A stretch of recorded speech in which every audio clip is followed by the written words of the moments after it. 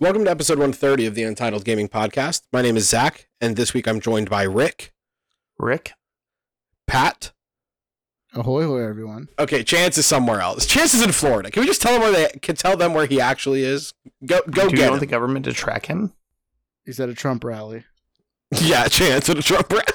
That's why he's in Florida. You don't know this? I know that's not why he's there. Can you 100% confirm that he is not at a Trump rally? No, he's in Florida, and he's doing Floridian things, whatever that means. That's code for a Trump rally. Sure, whatever. I don't care. It's not me that's there. If this is your first time tuning in, welcome. We are a gaming podcast that aims to entertain as well as inform.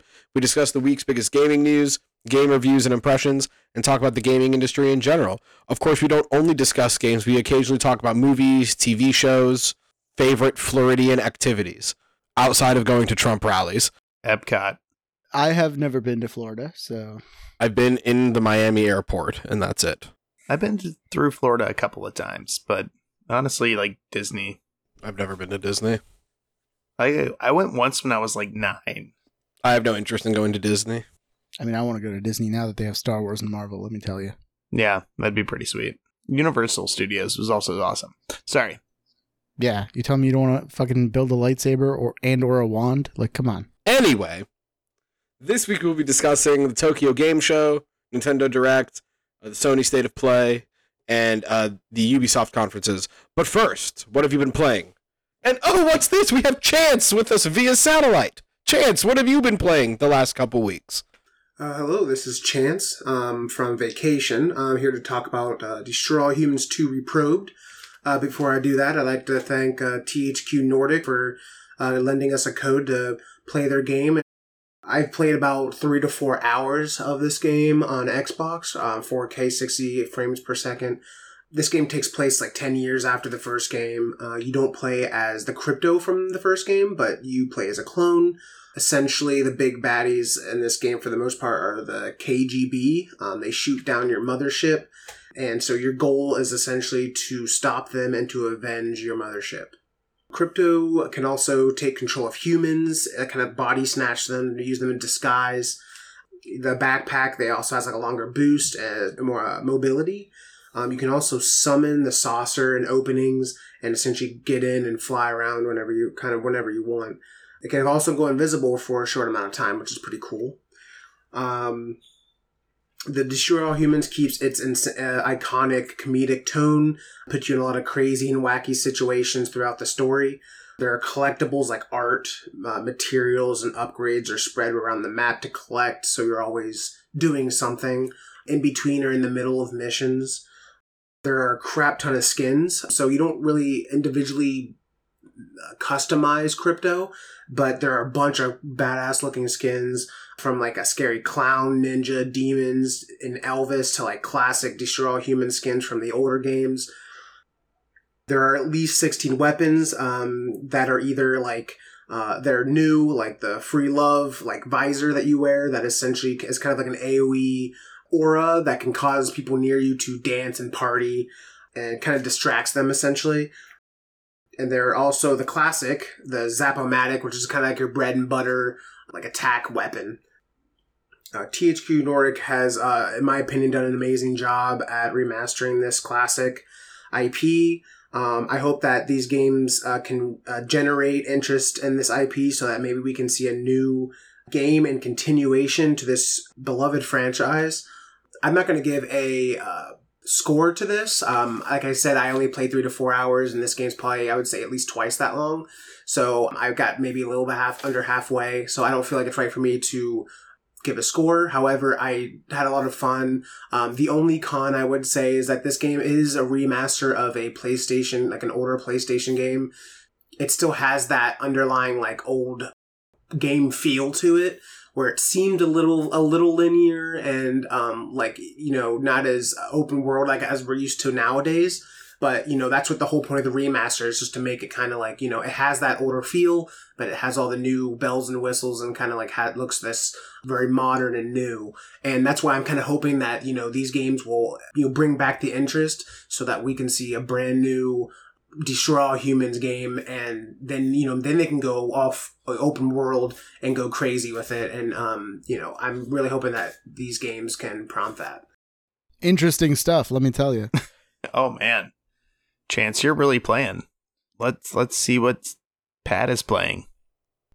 Brilliant. All right. So like last time we had talked about Immortality, I can tell you I've now 100%ed the game. So I've seen all the movies, I've seen all the clips that you can see, I've gotten all the achievements. One achievement was bugged, but they did release a fix for it last week. So I was able to go back in and get that last achievement, and it is a 10 out of 10 masterpiece in my book. I highly recommend you go play that, especially if you have Game Pass. Like, what is stopping you? It is free right there. And it is it's an amazing experience because it justifies why it is a game versus why it's not just like an interactive movie or anything like that. Like, I don't think you could have told that same story or have that sense of discovery of, holy shit, did I just see what I saw? And then you like retry the steps and it works, and you're like, oh god, there's a deeper layer to all of this stuff that doesn't work in any other medium. So I really enjoyed it. It's the first 10 out of 10 game that I've played since Last of Us 2 in 2020.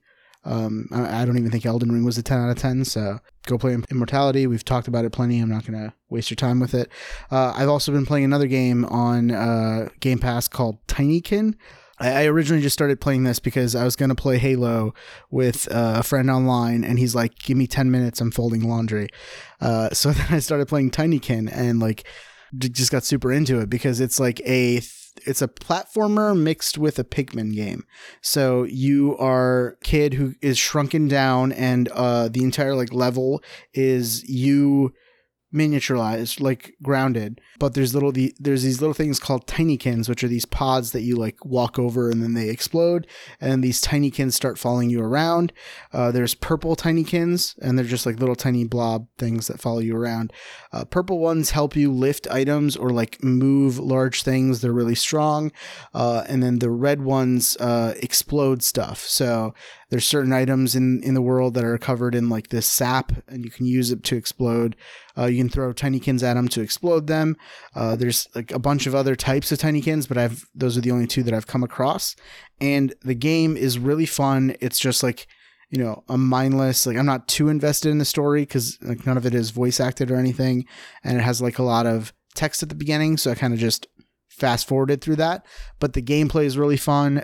Definitely go check it out. I've been playing on xCloud streaming. I'm like playing on my console, but I'm playing the streaming version of it, and it's like flawless. Like, I don't know if they've done like improvements in that recently, but it's like working so well. It's like if like I was playing locally, like I cannot tell the difference.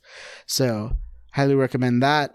Splatoon 3 also came out, so I've been playing that. I've only played it like maybe 3 hours or so, and I played it with Chance when it came out. And I will say it is the best online experience from Nintendo, which means it wasn't completely broken at launch. There were still issues. I still had errors. I still had disconnects. There were times where me and Chance were in a party and like it just kicked me out, but he got put into a game, and then I'm sitting at the thing going through my gear, and he's like, these people aren't that good. And I'm like, wait, you're in a game? Like, what the fuck? So it's got some issues, but it's a long way compared to what Nintendo has been. If you don't know what Splatoon is, it's a third-person shooter, but you're not actually killing anybody because it is Nintendo. They don't want to do all that stuff, so you're splatting them.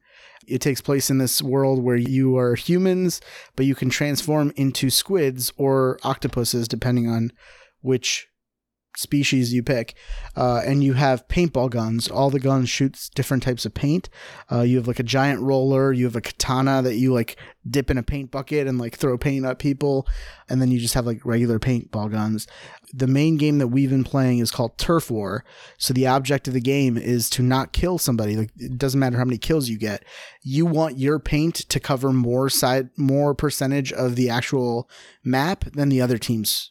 It's cool, like, because it doesn't show you what your percentage is as you're playing the actual game. Like, obviously you're seeing, oh shit, there's blue everywhere and we're the yellow team and I don't see yellow anywhere, then you're in trouble. But if you're like on a lot of games where it is close, you're like, when the match ends and you go to the end result screens, it has like the 2 meters of like how many percentage you have versus how many percentage they have, and it always goes up to like the percentage both of you had, and then it pushes one side or the other depending on who won. So games where it's been super close, we won by like literally like 0.2% or something like that. So it is pretty fun. The one complaint I do have is that Nintendo, for some reason, made motion controls like the standard. So I had to like go into the settings and change it, because the gamepads I use are like the third-party gamepads for playing in portable mode, and they don't have like the gyroscope sensors on them. So I couldn't aim up or down when I first was in the tutorial. And I'm like, what the fuck is going on? Why can't I aim up and down? And then they went to that part of the tutorial and they're like, move the Switch up and down to aim up and down. And I'm like, that's not going to work because I don't have those Joy-Cons. So then I had to like figure out how to fix it. So, I mean, it's been working fine. It's not like amazing in terms of a third-person shooter, but it is a fun game to play on Switch if that's literally the only console you have. And then I did also play You Suck at Parking, which is another Game Pass game. This is a kind of like a top-down car racing game, like those old school, like you're just on a track, you have the fixed camera and you're going. The interesting thing about this game is that there is no reverse or brake. There's only the gas pedal, and then if you want to slow down or stop, you let go of the gas pedal. And then you're using the stick left or right, which turns your wheels left or right.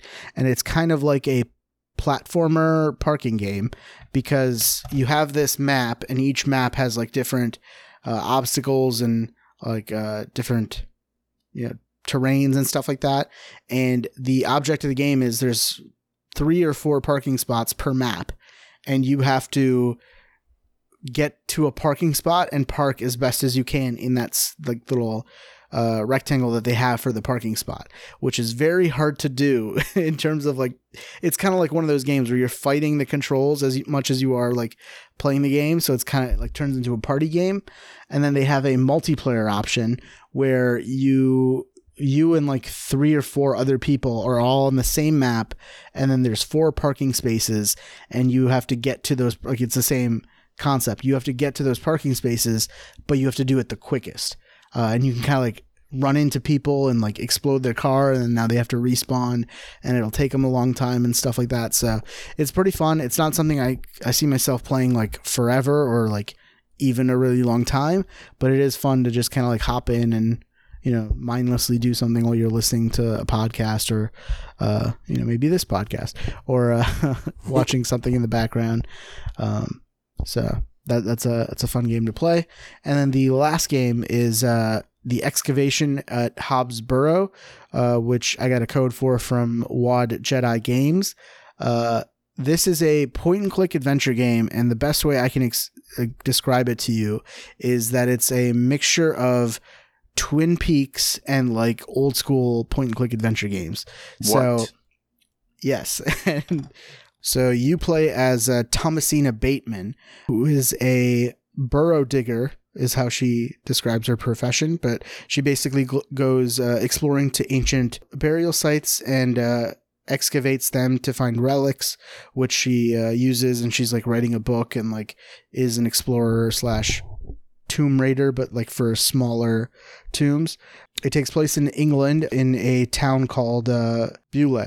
She comes to Beaulieu at the invitation of Mr. Shoulder, who she's never met. She's just got letters from, and they decide to meet up at this inn. She goes there the first night, and he does not show up. The whole town is like unwelcoming and like basically doesn't like her asking questions, and everybody she is talking to is basically like, you don't belong here, you shouldn't be here, we don't like outsiders, why are you here? And there's the undertones of like sexism, because this takes place in like I think early 1900s and stuff, and because the Mr. Shoulder doesn't arrive, she is kind of exploring on her own to try and figure out where Hobbs Burrow is and what is going on. It turns out there's this weird cat, and she starts getting weird dreams, and like it is going down a weird direction, but I'm all for it. And maybe there's a link to her past in this town or something like that. But either way, like I'm really enjoying it. I like the story. It is pixelated graphics, old school point and click adventure, but then they do these scenes where it's like it zooms in on a person, or there's like a transition to a different scene where it is very like it's not the pixelated graphics. It almost looks like they did like normal cartoony graphics, but then they put like an overlay on it, and a lot of the illustration is very creepy when these scenes come up. I'm very intrigued, and I don't know how many days it takes place over. I've played maybe an hour and a half, close to 2 hours of it. I've just gotten through day 1, and I'm like halfway through day 2. But I'm really interested in it, and I'm definitely going to keep playing it. It is on, I think, just PC at the moment.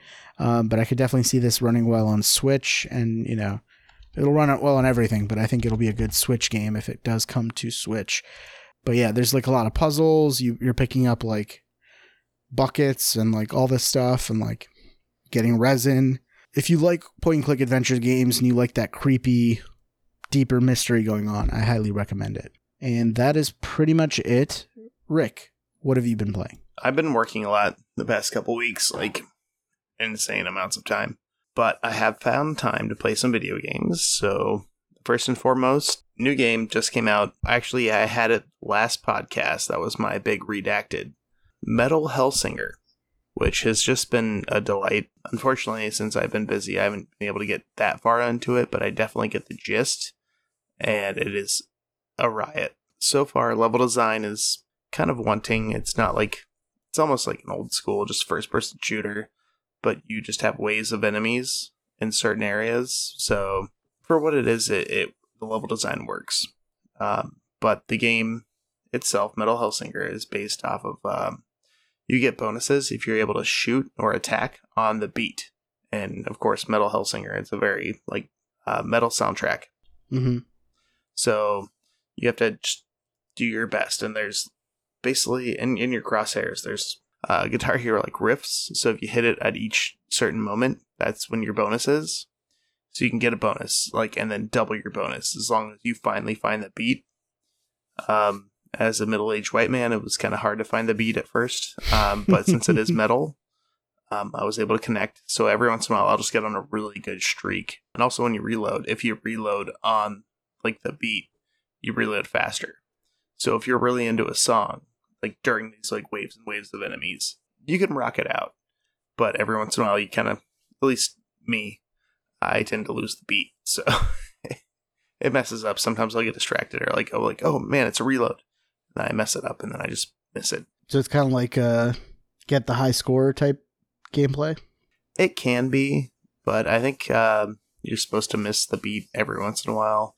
You get like multipliers, and you can actually find multipliers like along the map.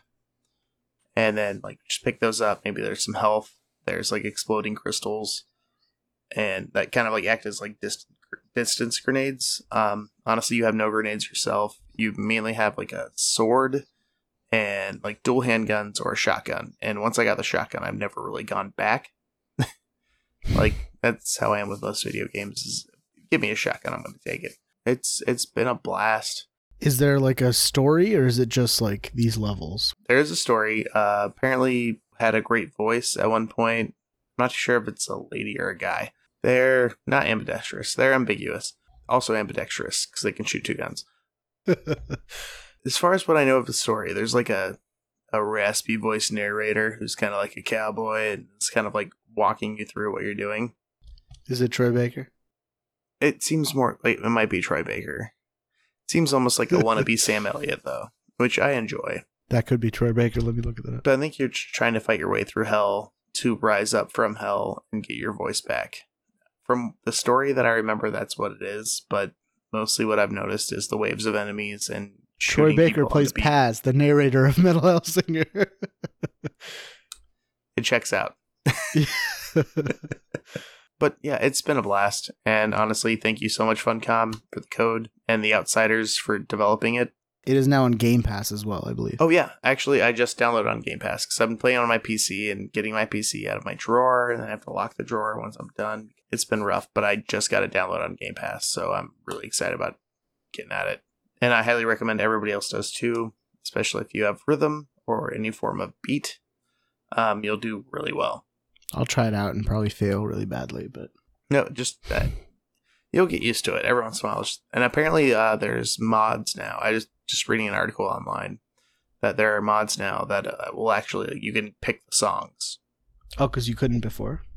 They have certain songs for certain levels, but apparently modders have just gone in, like, added whatever songs they want so they can kind of shoot on that beat, which I think that'd be pretty sweet. But yeah, so far it's a lot of fun. It seems to be doing pretty well in the ratings, so great job. Thank you so much for the code. It's been a blast. As far as what else I've been playing, Power Washing Simulator, because late nights at work, and we have a new TV where I don't have to actually like go up to the TV to manually change inputs. I played some Power Washing Simulator. It's fun. And then I actually got to power wash at work this week, and that was not as fun. Real power washing is not as good as the simulator.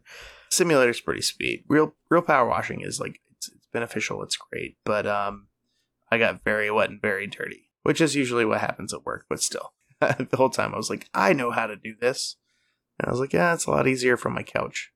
And then also Immortality, and I get what Pat says that it's not like a interactive movie. It's more it's a game. Especially since I treated it like an interactive movie, and it's like, okay, cool, like I can switch scenes here and there, and then you start noticing things, and you start seeing things, and it's like, okay, cool, this is kind of almost like a David Gian kind of atmosphere. Like, Pat loved it. Pat gave it a 10 out of 10, so I was like, okay, I'm gonna try my best to play this. And I still had no idea what he was talking about. I was like, okay, cool. Like, I'm going to really deep dive and do the best I can, try to see what Pat sees in this. And it really grabs you and grips you and, like, sucks you in. I was like, I'll play for 15 minutes and be like, okay, it's 2 hours later. I have no sleep. I'm Exactly. pretty sure this game is to blame for at least a lot of my no sleep the past, like, 2 weeks. The story's gripping. There's 3 different movies, both, like, different. Like, even the main actress, like, the person you're following, like, the main person of the story, Marissa Marcel. yeah, Marissa Marcel, how well she does from role to role. You don't even know they're the same person. And a few times I had to be like, okay, yeah, that's her. But I'm like, wait, is that her? She just does so well. Yeah, like everyone does so well in it. And like even when you're like there's a scene in Minsky where the actors have to look at a dead body, and like they're like before the scene starts, before this like the director yells action, it's just a bunch of actors being themselves, laughing because they're staring at a dead, like a naked dead guy. And then the second the actor yells action, they like go into like their characters and like do the scene like perfectly. It's crazy. Like it's behind the scenes, like looking past the veil and stuff. Like it's and also I really enjoy how the that. tone changes from movie to movie and set to set. Like that is so telling. Like it is beautifully done. And I heard that this is kind of like almost like a test to go to Netflix and kind of do like more widespread availability for this stuff. Yeah, I mean, I could see There's that. a possibility Immortality is coming to Netflix, and I think that would be a smash hit, especially if they execute it correctly. Mm-hmm. Amazing game. I had to talk about it because it's mostly what I've been playing. I know I had Metal Hellsinger for a while, and I should have played more on that, but Immortality, like, and Pat talking about it, and us just talking on our own about it. I wouldn't say 10 out of 10, but definitely in the 9s to high 9s. An amazing experience. So it's on Game Pass as well. Mm-hmm. So Metal Hellsinger, definitely try out on Game Pass. Immortality, definitely try out on Game Pass. And what else did I play? Power Washing Simulator, Game Pass. Also, Tinykin and You Suck at Parking, all on Game Pass. Game Pass really coming in clutch. And Zach, Yeah. what have you been playing? So got back, played a little bit more Fall Guys, played some Formula 1 2023, got back into playing Cyberpunk. Chance had mentioned it the last time he was on too. Like, oh, that's a game I haven't touched in a long time. So got back into that a little bit. And then also started playing this game called Wayward Strand. And it's published and developed by Ghost Pattern. They gave us a code for it, and I've been playing that for the last few days. You take control of this like high school girl named Casey Beaumaris, and she describes herself as like an intrepid teenage journalist. She's just like writing for her school paper while she's on like summer break or something like that, and she goes with her mom to visit an airborne hospital. So it's on like a big blimp, and it's this hospital that kind of sits over the town. And basically, what you do is you're tasked to go and like meet with patients, get to know a little bit more about them, kind of keep them company is kind of how the game presents it. Because Casey's mom is a nurse on the ship, and it's a narrative driven game, side scroller, and it's all just kind of like the story gets told through the interactions between Casey and the patients. She'll go into and visit a patient's room, and you have a lot of dialogue options where you can kind of go different ways with how you want to interact with the patients. Even like the initial dialogue that you have with your mom as you're like taking the lift up to the airship, you can kind of be pretty crass. You can be kind of standoffish with your mom, kind of like how like teenagers are, like when they are like growing up and they have like attitude with their parents. You can choose to be that way. And you can kind of choose to be that way with the patients too. You can kind of be standoffish, or you can be like endearing and like wanting to actually get to know a lot about them. And some of the patients are that way too. Like you go into a room, and like the first patient you meet, Ida, is like very nice, super friendly, and is very like enjoying the company. And then you can go into like another room with another patient, and they're just like, I don't want to talk to anybody, get out. And you can kind of try to push the envelope to try to stay in the room and get to know them, or you can just leave and go visit them later. So it's like location based. If you're talking to somebody and they walk into a different room, you can keep following them to keep the conversation going, or is it like forcing you to follow them? No. So the patients will stay in their rooms, and like you'll go into their room.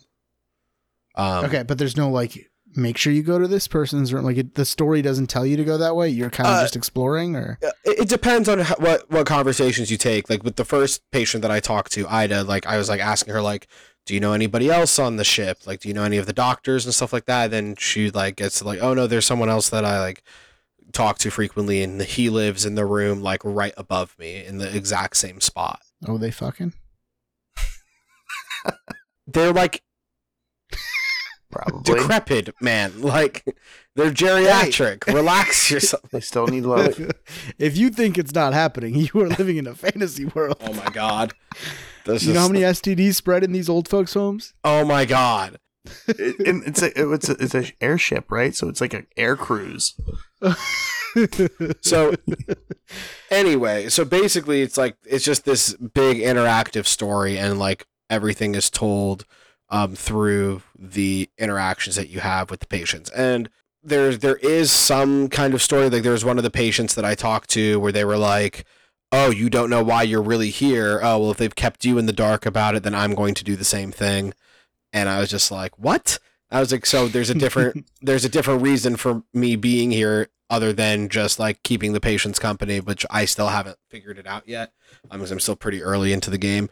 But the story is like pretty endearing. You like run into patients who are like, obviously like it's a hospital, so some patients are not doing as well as other patients, and you have different interactions with faculty, nurses and doctors, where there are some who are like obviously very supportive and are like all about helping the patients, and there's a couple nurses who are just like, ugh, they're just like, these patients annoy me and stuff like that. So it's actually like kind of realistic, as from somebody who's like worked in medical clinics and stuff like that. You do run into those types of people who like don't really care about the patients too much, and then you have people who are like all about caring about the patients, and then you have patients who are great and patients who are terrible, and it's pretty realistic in that sense. The dialogue is very, very good.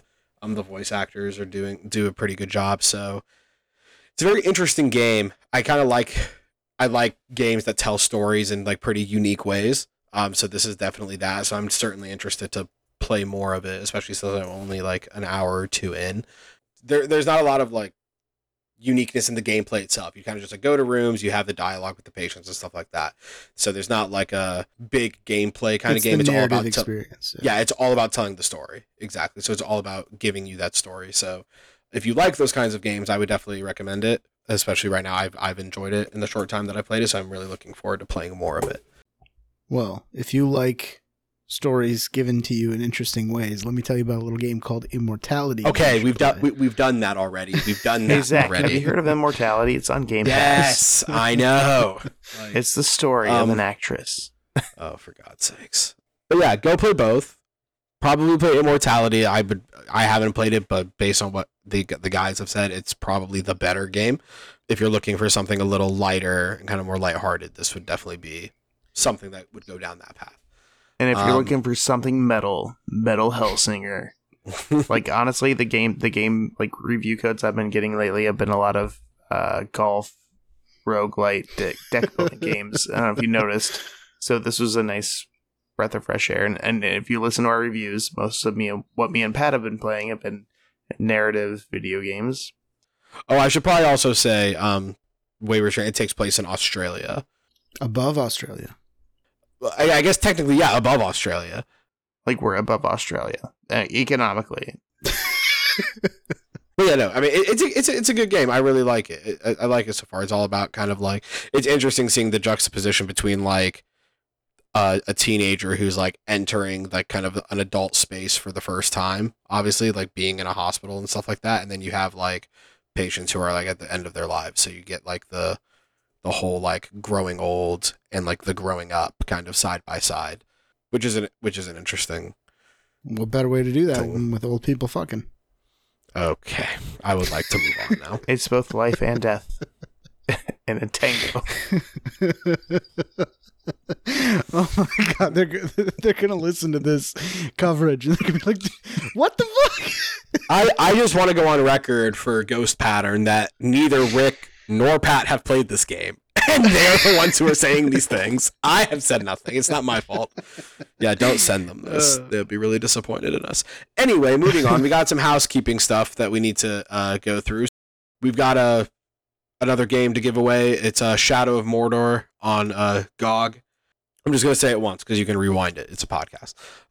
N as in Nancy, U, C as in Charlie, M as in Mary, 8, B as in boy, 3, 0, D as in dog, 4, 5, 8, 9, F as in Frank, 7, 0, F as in Frank, 7. So congratulations to the lucky individual who has Shadow of Mordor on GOG. We're not doing Not So News because we have no time. We have a lot of stuff to go through. We'll just kind of hop right into the topics of show. There's a lot going on. So we'll start with the Xbox Indie Stream and the Tokyo Game Show. So this is the Tokyo Game Show presentation for Xbox. And then the Xbox's Indie Stream. They had two separate events, not a whole lot, so we're just going to talk about the highlights from both. Right. So starting off, Deathloop is coming to Xbox Series X and S and Game Pass on September 20th. So I guess if you're listening to this on Monday, that's the 19th. So it'll be coming out tomorrow on Game Pass. The year of exclusivity is over. It's going to be releasing with all of its updates since launch. So the accessibility options, quality of life fixes, photo mode, crossplay matchmaking will all be there. It is also releasing with the Golden Loop DLC. So you'll get new weapon, new ability, new enemy types, and an extended ending to the game. I played Deathloop at launch on the PS5, and I can tell you it was an amazing game. The only issues I had were with the ending. I just wanted a little bit more from that story. This extended ending hopefully helps fill in those gaps.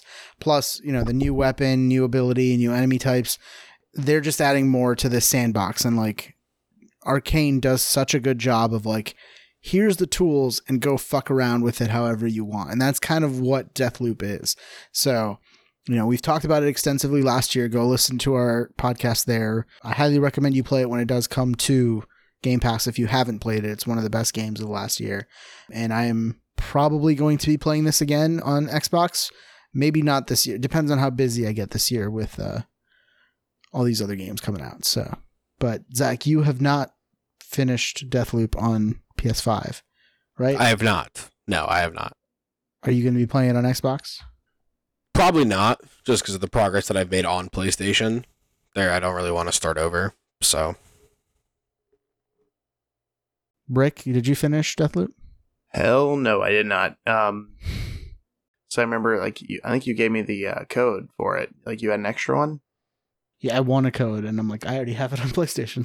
So it was amazing. I was like, oh my god, my PC can do this? Like, it was awesome. But I probably played like a half hour in.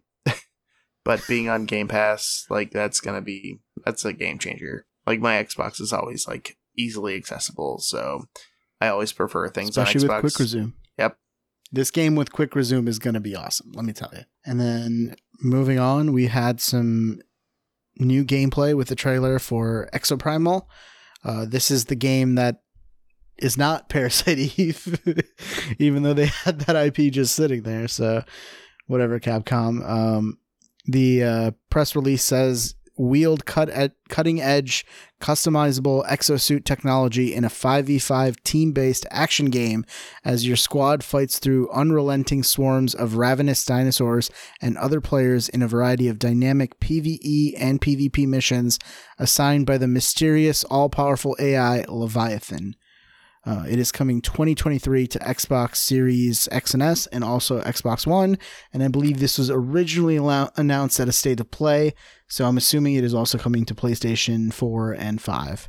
Moving on from that, Pal World is coming to Xbox, so think Pokemon, but with guns. So yes, that is, if you saw this trailer, that is exactly what it is. So it is an open world multiplayer survival crafting game, and there's really not much else to add with that. There's these giant monsters that they live in harmony with on this world, but then it's a third-person shooter. So you're just shooting. Oh my god. Oh man. But anyway, it is coming to Xbox because it was only PC originally. Yeah. Moving on from that, Ayuden Chronicle 100 Heroes. We got a new gameplay trailer with dialogue from the Japanese voice actors. It's coming to Game Pass at launch in 2023. Old school JRPG fans would love this. I think there's like 50 playable heroes, each with like unique abilities and stuff. So go crazy. Games that are coming to Game Pass. There's just a bunch of them listed, so I'm just going to kind of go through them. And then I'll stop you to talk about the ones that I think are interesting. Okay, sounds good. So we've got the Amazing Cultivation Simulator, The Big Con, Evil, which is a multiplayer social deduction game inspired by titles like Among Us, where 12 players have to work together to discover and survive against whichever murderer or murderers is hiding among them. It releases October 11th, 2022. This is actually interesting. You're in this like medieval town of Evil, and it's like the board games that we play, like One Night Werewolf or something like that, where you are doing these tasks, but everything's in this medieval setting. And in Among Us, you shoot people out of the spaceship or whatever, or you drop them into lava or like you drop them out of the spaceship and like send them out into space. In this one, they're in a cage and you burn them alive in front of you. And then like there's deeper meanings. Once you die, you're in like the underworld and you can still like interact with something and like maybe give hints to people if they're like, you know, people have special abilities and some people might be able to like commune with the dead and stuff like that. So it seems very interesting. They only showed like a limited trailer, but it's one I'm going to be keeping my eye out for because it's coming to Game Pass anyway. So I think it might be a fun play. For sure. There's Homestead. Is it Arcana? Homestead Arcana. It's our first farming game of the night, but it definitely won't be the last. So many, goddamn. We talked about Metal Hellsinger, which is out right now. Moonscars. Moonscars is a 2D action Souls-like. That looks pretty interesting. You have this like giant sword you're using to fight a bunch of like monsters in this like Metroidvania setting. And then you are you also get like other secondary weapons. It's from like a small Polish team, I believe. But it looked very interesting. I don't think they've announced a date yet. Or maybe they have, because Chance is picking it up for Fantasy Critic. But it looks pretty interesting, and I'm definitely going to be keeping my eye out on it. And then there's Rainbow Billy, The Curse of the Leviathan, Turnip Boy Robs a Bank, Valheim, Telltale's The Walking Dead, the final season. We talked earlier about You Suck at Parking. Ni no Kuni series remastered. So you have Wrath of the White Witch, which is out now, and then Revenant Kingdom, which will be coming in 2023. And then AC Odyssey, which is obviously out now. Is that all happening this year? I think they gave specific dates for some of these, but not all of them. So some of them are just like early next year and stuff like that. I'm sure Xbox will announce it on their Twitch or on their Twitter or whatever. But Ni no Kuni, Wrath of the White Witch is out now. That is also like a Pokemon-like RPG, but more like the cinematics are actually like an anime. So I think it is rated 10 like for everyone. So if you have children, that might be a good game to keep them entertained for a little bit. Okay, so then moving on from that, there's a new support hero announced for Overwatch 2 named Kiriko, and they are a healing ninja, and they're able to teleport through walls to protect teammates with healing. What is that? Ofuda? It's the Japanese word, I'm assuming. Okay. Or a dash towards enemies to take them out with your kunai. I think the beta or the early access for Overwatch is out in October. You'll be able to play as Kiriko then. Another game that was shown was Born of Bread. It's an RPG adventure that's inspired by Paper Mario. It has some turn-based combat with quick-time events for attacking and defending. And then there's party members that have special abilities in and out of combat. So the game follows the journey of a flower golem across a varied and quirky world. It's coming in 2023, but we're not sure if it's coming to Game Pass or not, but just something to keep your eye on for those of you who like the Paper Mario styled games. I know I certainly do. I know most of us here do. So yeah, I was very interested in this. This was probably like the biggest highlight from their indie showcase. It looks very cool.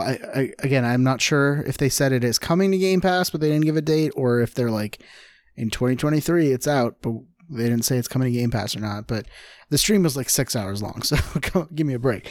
Right. But it was a very good display of like they showed combat and like story and some of the different characters. There's a little raccoon that can like dig holes and stuff for you. But I'm very interested in this. I'm a huge fan of Paper Mario. They're bringing back the old school combat, which Nintendo has just been kind of dropping the ball with. But we saw it did well with Bug Fables. Mm-hmm. It's probably going to do well with the Outbound Ghost that's coming out soon. And I think Born of Bread is also going to really scratch that itch. Okay, so do we want to add anything else to anything with the Xbox streams? Yeah, they kind of made a big deal about the Tokyo Game Show stream being like big for them because they want to get a bigger foothold in Japan, but nothing in their actual showcase is, super important. Like, yeah, it's great that Deathloop is coming to Xbox and they announced it here. I'm not sure why. It's not a Japanese game. It's not from a Japanese developer. I'm not sure if it had a big cultural impact in Japan or anything, but this was just a platform for them to announce it. They also talked a little bit more about Wulong, which actually I should have mentioned too. So yeah, they talked a little bit more about Wulong during this demo. They had like an interview with the developer. There's also a demo that's out for Wulong, which I did play, and it is very Elden Ring-like, and that it's a good thing because you basically, when you start off, you have a bunch of different characters that you can like specialize with, and there's like water, which is focused on like healing or maybe stealth. I don't know. There's a bunch of different ones. I went with fire, which is focused on like raising your attack power. And you have these different abilities. You have your normal attack, and then your heavy attack is called your spirit attack, which uses some sort of power from like the spirit that you've chosen, which I had chosen fire. Once you build up a gauge, you can summon a firebird, like a phoenix that like will do an attack on the ground. It has the same like jumping to avoid attacks that Elden Ring has, but you can kind of like double jump in the air, which I really enjoy. And you can do like crazy flips. You can deflect attacks, which is kind of like their parry. You have to get the timing right. They have a dodge. They have these special attacks. They're called wizardry spells that you can choose. Like you have access to all of them from each of the different like elements.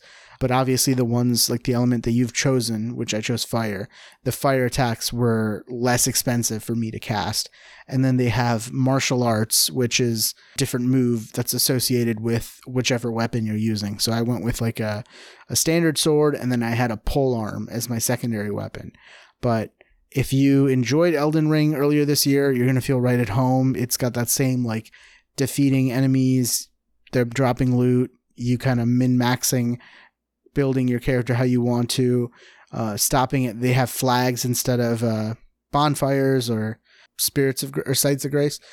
It's that same concept. You can stop there, you can level up, you can change your wizardry spells and all that stuff there.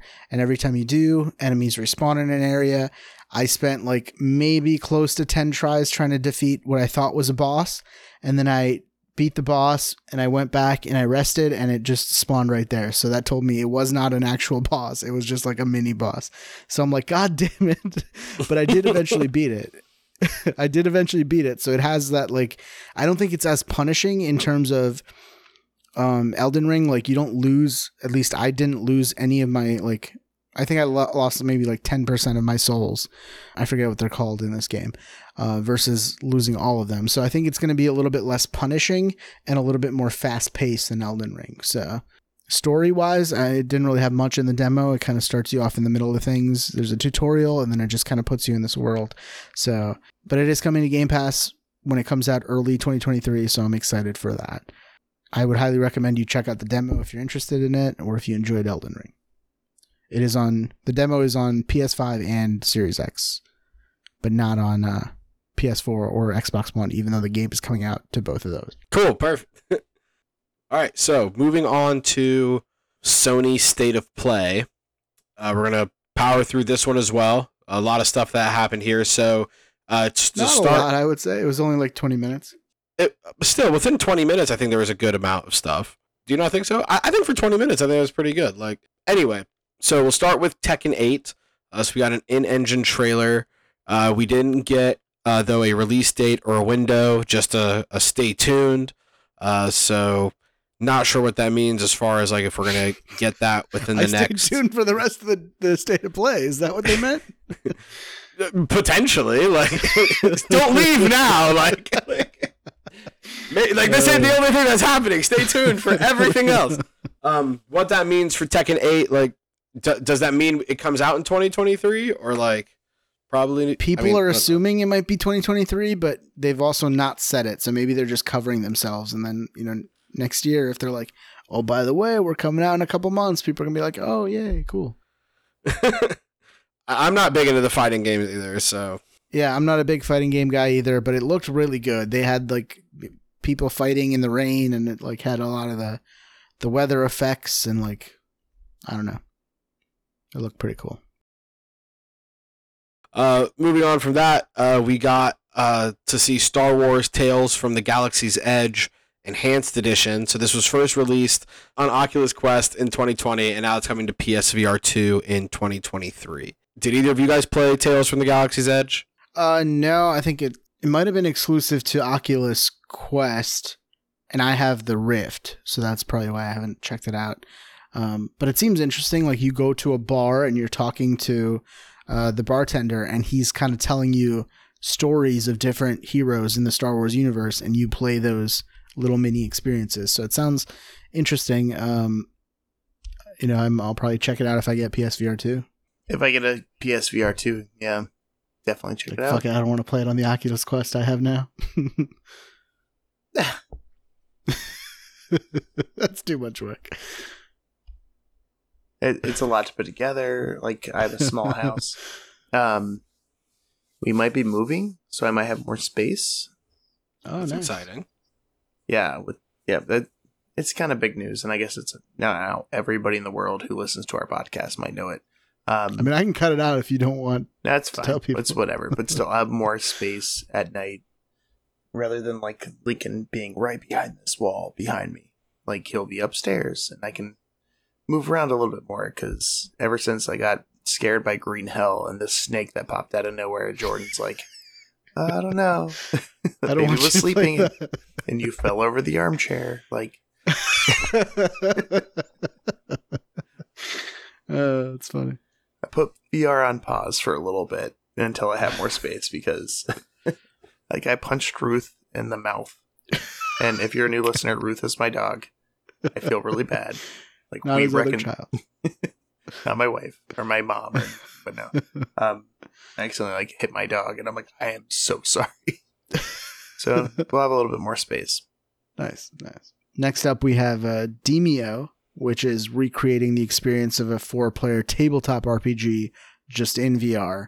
It was already on PC. Now it's coming to PSVR in 2023. I don't know. It just seems like a lot of games that have already come to other platforms are now being announced for VR, PSVR 2, which I mean isn't terrible, but they just came out with news that said PSVR 1 games are not going to be backwards compatible with PSVR 2.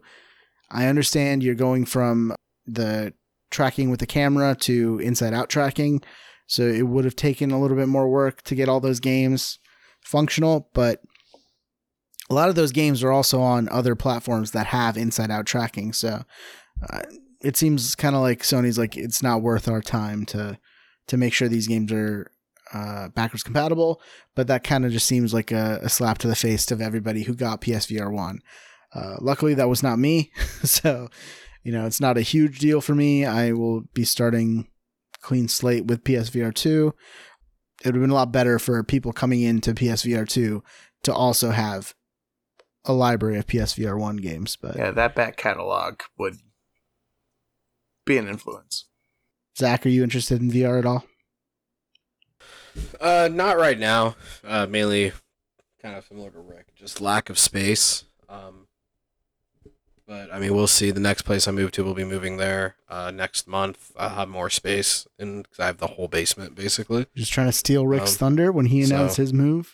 No, because he's actually gonna like own his home, and I will not be doing that. So like, yeah, no. So it's just kind of similar thing. There's just no space to do anything VR in my bedroom or like where I have all my gaming shit set up. So I'm not really into VR stuff anyway. Kind of right now.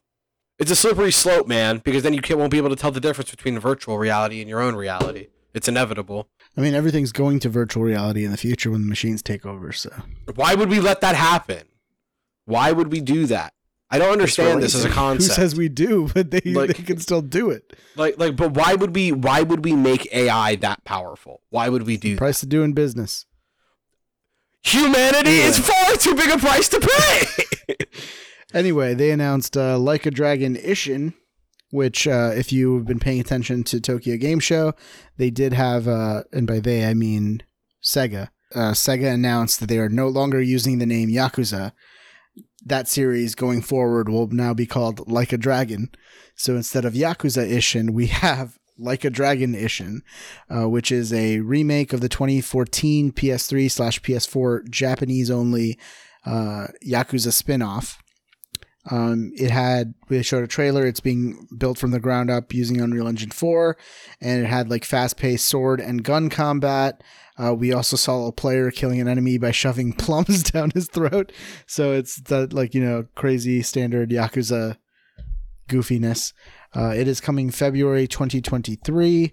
They also announced a bunch of other Like a Dragon games. I think Like a Dragon 8, which is technically Yakuza 8, is coming out 2024. And then there's this other game, which I got to look up the name for this because I can't believe this past marketing standards. Okay. This is Like a Dragon Gaiden, The Man Who Erased His Name. All right. That is the title. Zach, remember that because that's going to be on subpar subtitles. Right, exactly. But anyway, Ishin is going to be PS5 or no, Ishin is coming to everything. But I think Like a Dragon Gaiden might be a PS5 exclusive. But that one is also coming 2023. But I don't know. Did this do anything for you guys? Samurai, sword, and gun combat? No. I've never played the games, and I've Me always neither. been intrigued, but I've been way too busy.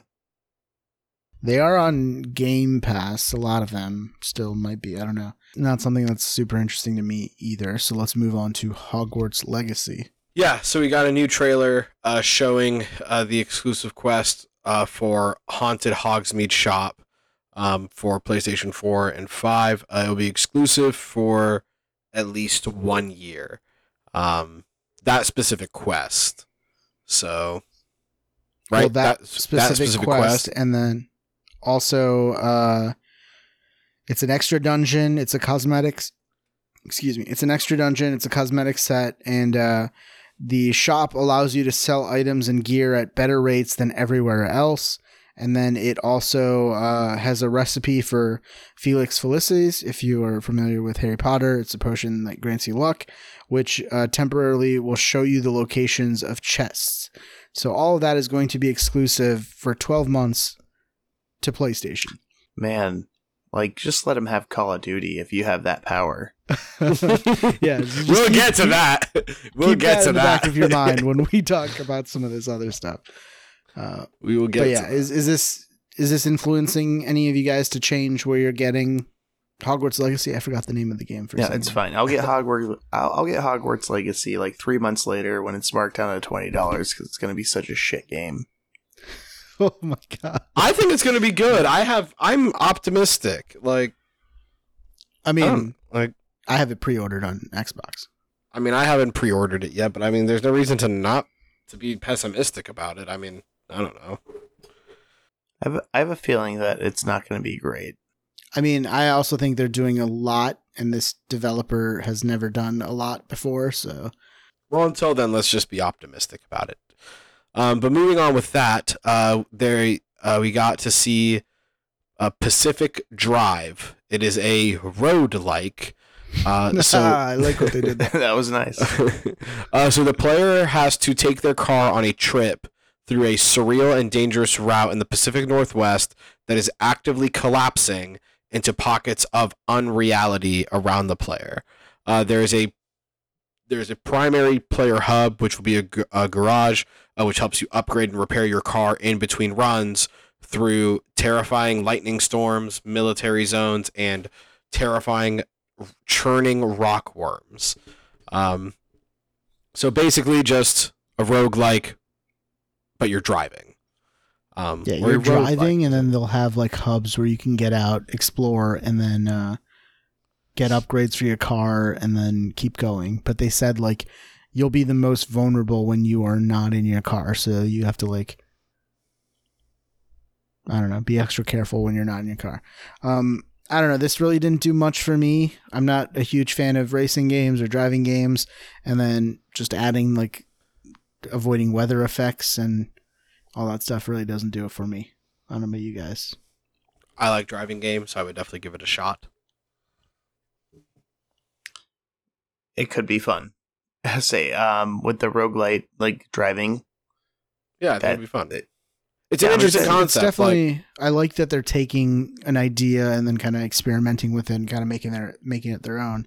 I'm always for that with a developer. I just don't think this particular one spoke to me at all. And also, So- like, I'm starting to get like to a lot. Does everything have to be a roguelite?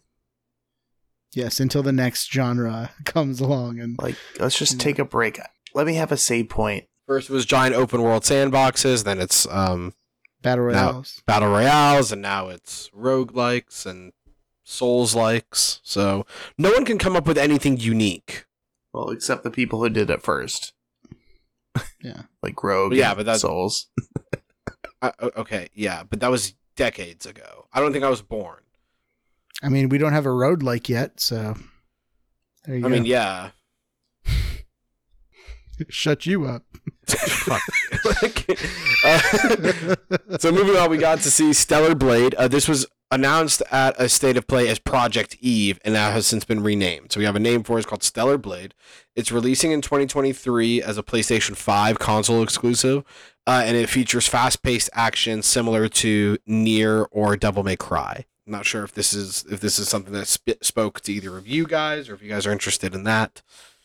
Any capacity.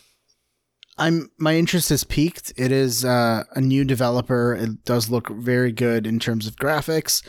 Combat is fast paced, but it doesn't feel like floaty or anything like that. So I might keep an eye on it. I'm not like saying I'm gonna play it 100% because if it is, I've tried Devil May Cry, played a little bit of it, never really stuck with it. I have not played Nier. I know Chance liked the most recent Nier. Which one was that? I forget. Automatania. Yeah, something like that.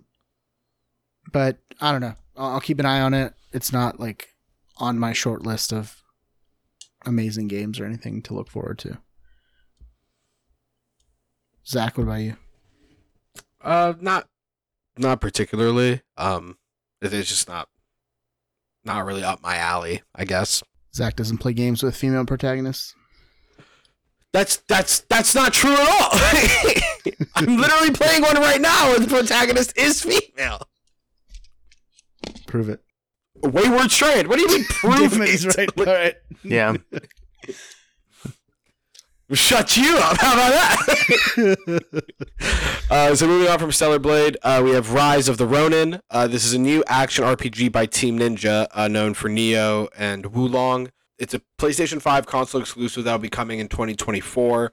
It also has guns and sword combat. Yeah, this trailer looked really good. They're definitely busy. Wulong obviously comes out next year. That comes out to everything, but it is a Game Pass day one. And then Rise of the Ronin is exclusive to PS5. So they've clearly made a deal with Xbox, and they've also made a deal with PlayStation. It's funny how the deal with Xbox is only to bring it to Game Pass, but not take it away from somebody else. But then the deal with PlayStation is to take it away from other consoles. So also keep that in mind as we continue at a later point. But game overall looked very interesting. It also had gun combat in it as well, like gun and sword, a mix of the both, which is going to be interesting. It seems like we're getting a lot of samurai games after Ghost of Tsushima, so cool. Mm-hmm. And then the big one, God of War. We got a really, to use Pat's words here, absolutely hype story trailer. It was so good, guys. Like, I don't know if you guys saw it or if you're avoiding spoilers. I wouldn't have gone out of my way to watch this if it wasn't part of a State of Play, but I'm so glad I did because it got you the right level of hyped. It showed just enough without showing like major story beats or anything like that. I could still not tell you what the story of God of War Ragnarok will be, like what the actual like overall quest would be or anything like that. But the moments that they showed are super hype. And let me tell you, the line, "Death can take me when it earns me," is fucking awesome. So I'm like, I was hyped before, but now I'm like next level of hype. Like Rick had talked about it a couple of podcasts ago where he beat God of War 2018 because he never had, and he finally got through it. I had started it a couple of weeks before that, and then I kind of fell off like right where Rick had fallen off before. So I'm definitely going to go back and make sure I beat it before Ragnarok comes out. Like I beat it originally in 2018, but this is just like a refresher. But I'm so ready for Ragnarok. And Zach, you're going to lose so many points in Fantasy Critic. Yeah. I don't want to talk about it. Did you see the trailer? Yeah. How good did that fucking look? Yeah. Look good. Yeah. I was sitting there waiting. I was like, maybe I get lucky. It just is delayed until 2023. No.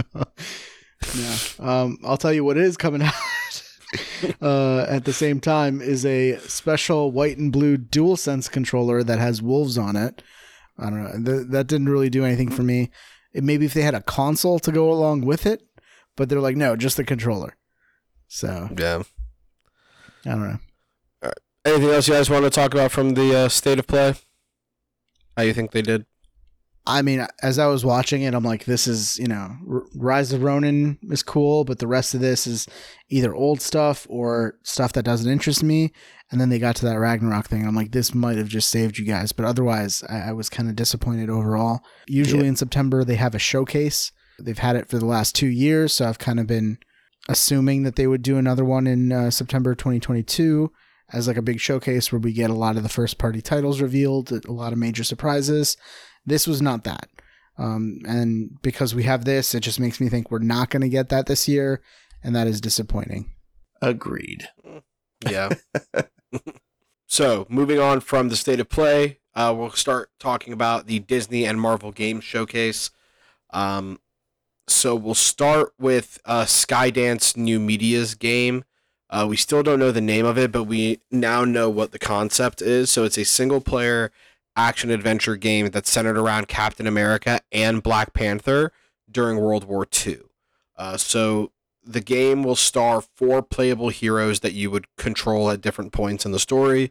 So you have young Steve Rogers, Captain America. You have Azuri, who's T'Challa's grandfather, aka also Black Panther. Gabriel Jones, who is a United States soldier and member of the Howling Commandos. And Nanali, who is the leader of the fledgling Wakandan spy network.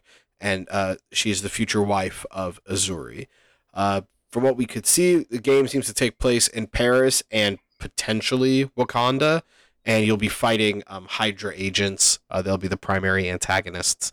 The tagline is King, Captain, Soldier, Spy, and which is a play on Tinker Tailor Soldier Spy. Tinker Tailor Soldier Spy, yeah. Brilliant. And then 4 heroes, 2 worlds, 1 war. There is no date or window given. I would say 24 to 25. But yeah, I mean, this is a game I'd be down to play. Love Black Panther. Love Captain America. It's an interesting, it's an interesting take on it, and we get to go to a time period that I mean, who doesn't like doing like World War II video games, even though it's a medium that's been covered so much. But never covered with this lens, with superhero game in World War II. So I think that'll add a different take on it. If you're not familiar, we've talked about it before, but just if this is your first time listening, Skydance New Media is Amy Hennig's new studio. Amy Hennig, obviously known as creative director for Uncharted, Legacy of Kain, and then Last of Us 1. She was, a big player at Naughty Dog until Uncharted 4 when she left. She went to go start her, she went to Motive, I believe, or no, Visceral at EA and started work on Project Ragtag, which was then canceled by EA, and she's kind of been bouncing around since then. And now she's formed her own studio and, she's working on a Star Wars game, her studio is, and then she's also working on this. So a lot of people, when they showed this during the conference, I saw a lot of people in the chat and on Reddit speculating that this will be a co-op or a multiplayer game. Since then, Amy Hennig has confirmed this will be very much in the vein of the games that she's done previously. So Uncharted and Last of Us. And what that sounds like to me is you'll be playing sections where you're playing as Captain America, and you'll probably have Gabriel Jones as like kind of your sidekick that you're going through the area with. And then, it'll switch to Black Panther, and then you'll have Azuri as like your sidekick there. And then something else will happen. Now you're taking control of Gabriel Jones. Captain America might be there as your sidekick, vice versa when you're taking control of Azuri. So I think you'll always have that companion with you. Probably will be like a linear or a wide linear game. I don't think you'll be doing very many of like side quests. I don't think this will be open world. I think it'll be a very narrative, character-driven experience, and I am all for that. We talked about the EA Black Panther game that was rumored previously, and that's rumored to start at the death of a Black Panther, and you're going to take over the mantle as a new Black Panther. So, do you think there is some sort of... because obviously it's Lucasfilm Games, Marvel they're handling the Marvel property. They're licensing it out to these different companies. EA is working on one. Skydance New Media is working on this one. Do you think there could be some sort of like connection where the Black Panther that dies in that Black Panther game at the beginning is Azuri, and then you're taking over as T'Challa? T'Challa's father, probably. T'Chaka. T'Chaka, yeah. It's certainly possible. You'd be talking about an expanded video game Connected universe. Yeah. Which is the Marvel Interactive Universe, the MIU. Right, like that's definitely up Marvel's alley. Could do that. It wouldn't be a difficult thing to do because you wouldn't necessarily have to like link this game to that because of the time period that this game takes place in. It's not like you would have to have it pick up like immediately upon the ending of this game, depending on how much time passes. I mean, if it's only taking place during World War II, obviously Azuri would go beyond this because he marries Nanali and stuff like that. So you wouldn't need to have it pick up right where this game would leave off. So you can have like a time lapse in between. So it's certainly possible for that to occur. Yeah. And have a kind of the a connected only universe. thing that kind of would be a roadblock in my mind is that you would have to have this game come out before that Black Panther game. And we're not sure how far along either of those are. So, but either way, I mean, we'll have to wait a little bit for this game anyway. It's definitely intriguing. I'm certainly excited to give it a shot, and I can't wait to see what more they would give us in the next couple of years or so once we get closer to 2024, 2025, and kind of see the progress and everything. Rick, are you sold on this game? Not quite yet. Yeah, as we just talked about, Henning's team hasn't really worked on much in a minute. Well, it's a brand new team. So it's a brand new team. Mostly like her clout that she's bringing. But the previous project got canceled. That was a different studio. Yeah, a different studio, but still, that was EA. Yeah. Let's see what happens. Just because it could be amazing, but it also could be a flop. We've been burned many times before with these like comic book video games. Rick is talking about Avengers, if those of you don't catch that. We've had some good ones, which I'm talking about Guardians of the Galaxy, because that was so much fun. But it's like a Targaryen, like they flip a coin. It could be crazy or they could be nice. So we'll see what happens. Moving on, we got a new trailer for Midnight Suns, which was supposed to come out in October, and then it got delayed, and they're saying it'll come out before the end of fiscal year 2023, which would have been before March 31st, 2023. So a lot of people were saying, has it been pushed to 2023? We now know it has not. It is coming out December 2nd, 2022. And I just want to say, fuck you, Chance, because you counterpicked it in my Fantasy Critic League, and now you're going to lose a lot of points for that. And they are the top two players. Yes, that is true. So this might have just set my victory in stone. But I'm really excited. They talked a lot about how when they started development on this game, it's the XCOM team. So they took, for Axis, the XCOM team, they took basically the XCOM gameplay and they just injected superheroes into it, and then they played it and they're like, this is not fun. It's not fun when you shoot a missile or like a laser with Iron Man and then he'll miss, because that's how XCOM works. So they said then they had to rework everything, and they started from the ground up, and now there's very little that is in common with the gameplay of XCOM versus the gameplay of this. This is mostly based on a card system, because that's how you add the random chance. You're not going to miss moves. You're just not going to have the moves in your hand to play them when, you have to be kind of strategic with how you play them when you play them. You want to have environmental attacks. You want to have combos. It's also got RPG elements where you're building relationships with each of these heroes, and based on the relationship you build, the better the attacks, the more they unlock and stuff like that. So I'm very excited for this. I have it pre-ordered on Xbox as well, and I am very excited to play this. I think this will be one of the good Marvel superhero games, as Rick is saying. So, and honestly, Pat has talked about it a lot. I think I was going to check out XCOM just to kind of see what it just is about, but since they're kind of redoing it, would you recommend playing XCOM before playing this? Do you like that grid-based strategic combat? Like you have to position your troops and then also do a turn-based attack, and then there's a chance you miss. Yeah, I've done that before. I love Metal Gear Acid, which was like a PSP card building Metal Gear game. Yeah, so XCOM itself is not card-based. This is card-based.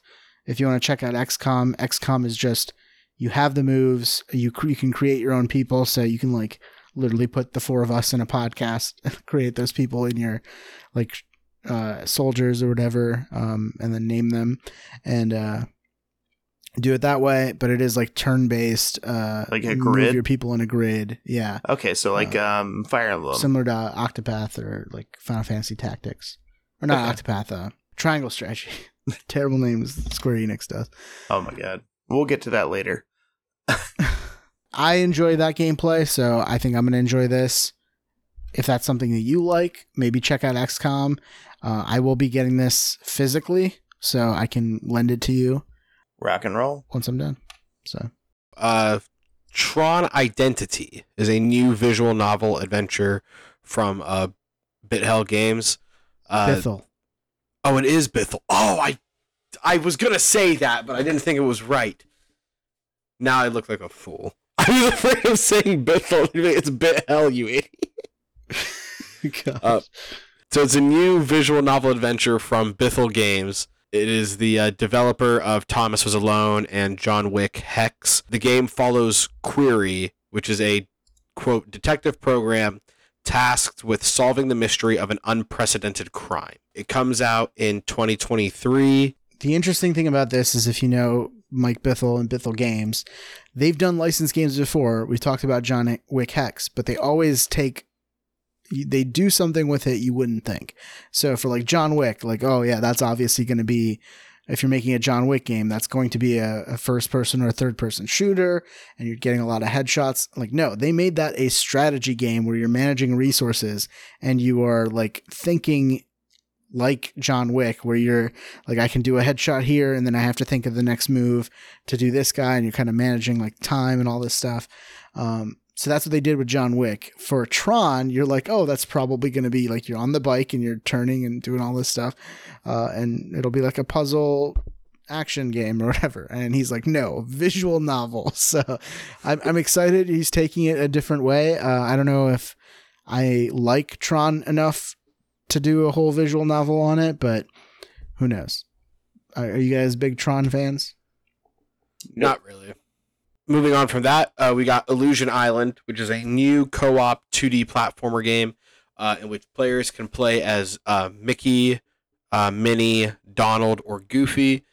Each character has their own ability. The game will support online and local split-screen co-op. Plotline for the game is you will be, quote, exploring the mysterious islands of, is it Monoth? And you'll be recovering 3 mystical books to save the world from disaster. So it is coming exclusively to Switch in 2023. Is it 4-player co-op? Can you do 4-player co-op with this? You can do 4-player co-op, yeah. Okay. I think this might be like, out of all of us, this will probably be like Chance. Yeah, I was gonna say this is Chance's. A Chance game. I don't know, it kind of reminded me of like the art style, at least kind of reminded me of Cuphead. They're kind of doing, it's not the Mickey, art style, if you saw the trailer, you know what I mean. But it is the original, like the voice actors and stuff of that you do know. So like Goofy sounds like Goofy, Donald sounds like Donald. I don't know. It does seem like it's a little bit more kid oriented. Yeah, but I mean, it's not something I'm going to be like itching to play, but well, we can pick up the pace here. Gargoyles Remastered. It's a remaster of the classic 90s platformer. It was originally released on the Sega Genesis in 1995. Again, Chance is really into Gargoyles, or so he claims, but he will not be supporting this game. So, I don't know. Is he really a Gargoyles fan? Was he even alive in 1995? Yeah, he was. Just barely. I need documents. All right. Avatar Reckoning, free-to-play MMO RPG shooter. You get to customize your own avatar, gear, weapons. Also includes PvP multiplayer, and it is coming soon. Again, another game that I think Chance should like because it is Avatar. It's like MMO, like his type of. He loves the airbending. Yeah, his type of game. But I don't know if he'll play it because it's mobile. Chances on the run. He plays mobile games all the time. I would play it if it wasn't mobile. That's so disappointing for me, personally. And then Disney Speedstorm, which is a blatant ripoff of Mario Kart with Disney characters. Yeah, they didn't even try. Why hasn't other companies done this? This seems like such a slam dunk. It's confirmed to have Sully, Mike Wazowski, Celia May, and Randall from Monsters Inc. And then also we have Mickey, Captain Jack Sparrow, and I'm assuming a lot of others. So yeah, I mean, I'm assuming this will be a free to play, right? Probably. One would hope or think. I mean, none of these are as good as Crash Team Racing, so. Capture the rat. I don't know why you're laughing, Pat. Because that was clearly a joke. Oh my god. I was dead ass. Yeah, so that's everything from the Marvel and Disney showcase. It was only like 20 minutes long. I was expecting a little bit more. We didn't get anything for Spider-Man 2, Wolverine. There's, the Black Panther game we talked about. There's apparently a rumored Iron Man game developed by EA. So a lot that they didn't announce here. What are your thoughts on that? Do you think we get another Marvel game showcase next year, or was this like a one-time thing? I would be surprised if they didn't release one in the next 6 months. Yeah. Like, I think we would get a Show showcase. enough events. Yeah. I think we would get a showcase next year just so they can give us updates on at least some stuff. Especially I think it's just hard when the Skydance game. the companies that you or the publishers you're working with have their own events. So I don't think Sony would want to talk about Spider-Man 2 or Wolverine outside of a state of play or a showcase. Same Right. with EA. They have their own platforms to talk about this stuff. So I think that's why you don't have a lot here. No, that's fair. Moving on from the Disney and Marvel showcase, we're now moving forward to the Ubisoft forward. So to start with this, obviously, there was big Assassin's Creed stuff. We'll deal with that at the end of this. First, we'll start with Mario and Rabbids Sparks of Hope will get a Rayman DLC. So Sparks of Hope will be getting 3 DLC packs. The third of those packs will be focusing on Rayman as a playable character. I'm excited for this. I played some of the Rayman games growing up on PlayStation 1, so I'd be excited to do this. I haven't played the Mario and Rabbids game. I know, Pat, you played the Mario and Rabbids game. Yeah. You loved it, and he said it was great. I was surprised at how good this was. They got Mario in a kind of like a Final Fantasy Tactics with guns, and it works so well. Luigi was a sniper. I know it sounds crazy, but it just works, and I'm really excited for the sequel. And the sequel is adding new abilities and new characters, and they have these sparks now, which kind of modify attacks and kind of like badges in Paper Mario. It all seems like fuck yeah, they're taking everything that worked with the first one and then just expanding upon it. So I'm excited. Moving on from that, we got a new trailer for Skull and Bones. The trailer We showed don't off. have to go too much into this. Just a lot of customization stuff. Yeah, so just the big thing it showed off was just ship customization. We've already kind of talked about how far that is going to go.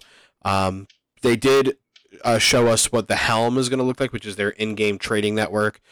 So players will unlock the helm after reaching a previously unspecified level in Skull and Bones, and this will kind of act as your main base of operations in your own pirate lair. And this is where you'll get this is where you can store your collection of loot, and you can sell your loot to the highest bidder, and it's just kind of where you can do the trading and stuff like that. And they did confirm They're that going to add NFTs to this, aren't they? probably. And then they did confirm that this game will feature cross-platform play at launch. Yeah, don't really need to talk about Skull and Bones too much. We've kind of talked about it ad nauseum here several times. Moving on from that, Trackmania is headed to consoles with cross-platform play and cross-progression.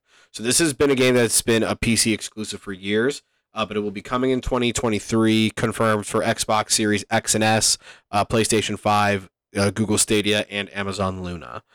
Did either of you guys play Trackmania on PC at all? No, No. I did not. No. Is this something you guys would get on console? I have not seen a second of gameplay of Trackmania. Cool. If I did see the direct, so if they showed something in there, I've just blocked it out. So Fair enough. Just Dance 2023 is announced for a holiday release, and it will be that's coming all we out. really need to know. But yeah. I mean, moving on. We got gameplay of Rainbow Six Mobile. There was a closed beta that It looks just like Siege. Like Yeah. they've just literally taken Siege and put it on mobile. So yeah, I might try exactly. this out on mobile. Yeah, why not? So there was a closed beta back on September 12th. This game will launch with 5v5 matches, kind of indicative of Rainbow Six Siege, with crossplay and voice chat. So So when they say crossplay, is it crossplay with Siege? who knows? Could be. I mean, That seems ridiculous. If you have somebody on mobile at not a great resolution and frame rate with someone on PC taking 120 FPS, I don't know. I mean, who knows? We'll see. I wonder if it's like Android, iOS, maybe. Who knows? I mean, Oh, that makes sense. Yeah, like that's probably what they mean. Next up, we have Division Heartland. This was announced previously. Then it went dark for a really long time, and people were like, is it canceled? And then Ubisoft wouldn't comment. Now we know it's actually coming out, and it is still on track to release in 2022 or 2023 for PC, consoles, and cloud. It'll have another testing phase where people can sign up to play it. It is basically Division, but a survival game. I don't know. I'm not really too into it. yeah, me neither. Nope. All right, moving on to the main event of Assassin's Creed. Assassin's Creed.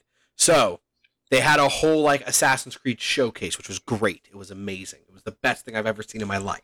Well, not really. But Yeah, they treated it as like a separate showcase within the Ubisoft showcase. over Yeah. it. So I was like, if you actually went on YouTube to look this up, it actually is like the Assassin's Creed showcase. It's like that's what the title is of those videos. Yeah. So we'll start with the one that we kind of have like the most information on. Assassin's Creed Infinity has officially been revealed, and we were kind of speculating when they were first announcing this: is this going to be a different game? What is this going to like? We weren't sure what it was going to be. Now we know that it's not going to be a game. The VP executive producer of Assassin's Creed, Mark Alexis Cote, said the following of Infinity. It is not a game per se. It's going to be the single entry point for our fans into the Assassin's Creed franchise into the future. Infinity is going to be a hub that will unite all our different experiences and our players together in meaningful ways. So the hub is going to be a place where all these different games exist. So it's just going to kind of be like a central area. It's a launcher, quote, unquote. essentially. Yeah, basically. So it's not a new mainline flagship game that some people were speculating it was going to be. We didn't know what it was going to be for sure, but now we know. And they kind of went into more now of the games that are going to be kind of going on with Infinity as this new launch hub. So the first game we would be looking at, they all have different code names now. So this is Assassin's Creed Codename Red. And this was revealed to be set in feudal Japan. And that's all the information that we got on it, basically. Yeah, well, we do know it is the team that worked on Odyssey that was working on this, so that gets me hyped. That was Ubisoft Quebec, I think, if I'm not mistaken. Right? They're all Ubisoft something or another city, so all I know is they're the team that worked on or they're the team that worked on Odyssey are working on this. A lot of people are like, I don't know if you're going to be able to do that because Ghost of Tsushima did such a good job. Ghost of Tsushima was amazing. It was amazing. It was okay. It was good. It is developed by Ubisoft Quebec. Will be Codename Red, which is kind of an overarching of like Ubisoft Montreal and stuff like that. And then we get to we got to look at Assassin's Creed Codename Hexe. We didn't get anything on this outside of the reveal of like the logo. Which is like the AC logo hanging from a tree with other and it's made of wood and all this stuff. Not much was revealed about it other than it will be a very different type of Assassin's Creed game, possibly featuring witchcraft. A lot of people on Twitter and stuff like that were theorizing and speculating is this going to be set during Salem witch trials and stuff like that. We do have the leaks, I believe, from Jason Schreier that say it is going to be set during the Holy Roman Empire and the witch trials that happened there, not the ones in Salem. Not the ones in Salem? Okay, cool. So we could get some witchcraft and shit, which would be awesome. And then we got a look at Assassin's Creed Codename Jade. This is a mobile entry into Assassin's Creed. This will be set in ancient China. The date that they showed was 215 BCE. This will feature classic Assassin's Creed gameplay and will take place in an open world that was built to work well with touch controls. And for the first time in AC, players will get to create their own assassin protagonist, which is pretty interesting. It's cool that it's a mobile entry. It's Assassin's Creed, so from a mobile perspective, I would be willing to try it just because it's Assassin's Creed. Yeah, I would be able to try it too if they kind of go for like a AAA mobile game. Make it like $10-15 without microtransactions. I'd be perfectly fine with that. If you do go the free to play route with a bunch of microtransactions, I will be much less interested. They do say they want it to work well with touch controls. I do hope they add controller support because that's how I like to play my games, even if they're on mobile. So, what are your guys' thoughts on this? On these three settings, which is the one that interests you the most? I would probably say feudal Japan because I've been asking for Assassin's Creed in Japan for a long time. Kind of got the taste of it with Ghost of Tsushima, but it's nice to see it in a Assassin's Creed setting. Yeah, I think they'll do much better than Ghost of Tsushima did. It's hard not to go with Japan. Just because, there's so many possibilities with the ninja and there's a lot of... It's going to work out really well. I'm really excited about the direction that they're taking and realize kind of going back and remembering their roots and avoiding this 120-hour RPGs because after Valhalla and reviewing that in a week and a half. I will say I think Hexe is the one that's the most intriguing to me because, Witch Trials, Holy Roman Empire, that's something I didn't expect them to do, and it's cool that they're doing that.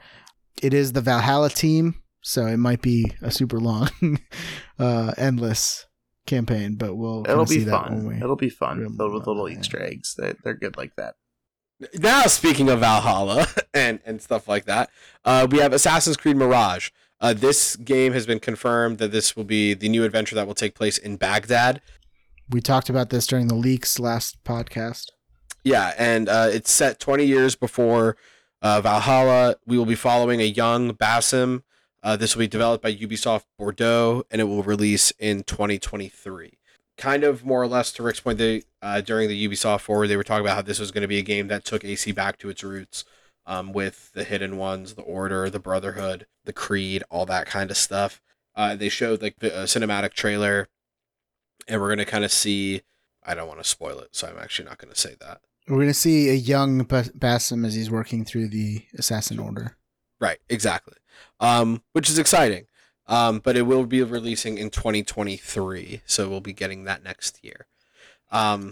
Interesting thing about this game, though, it is up for pre-order right now, and it's priced at $50 for the standard edition, which is, as you know, cheaper than the original. And Ubisoft recently confirmed that their future big AAA games will be priced at $70.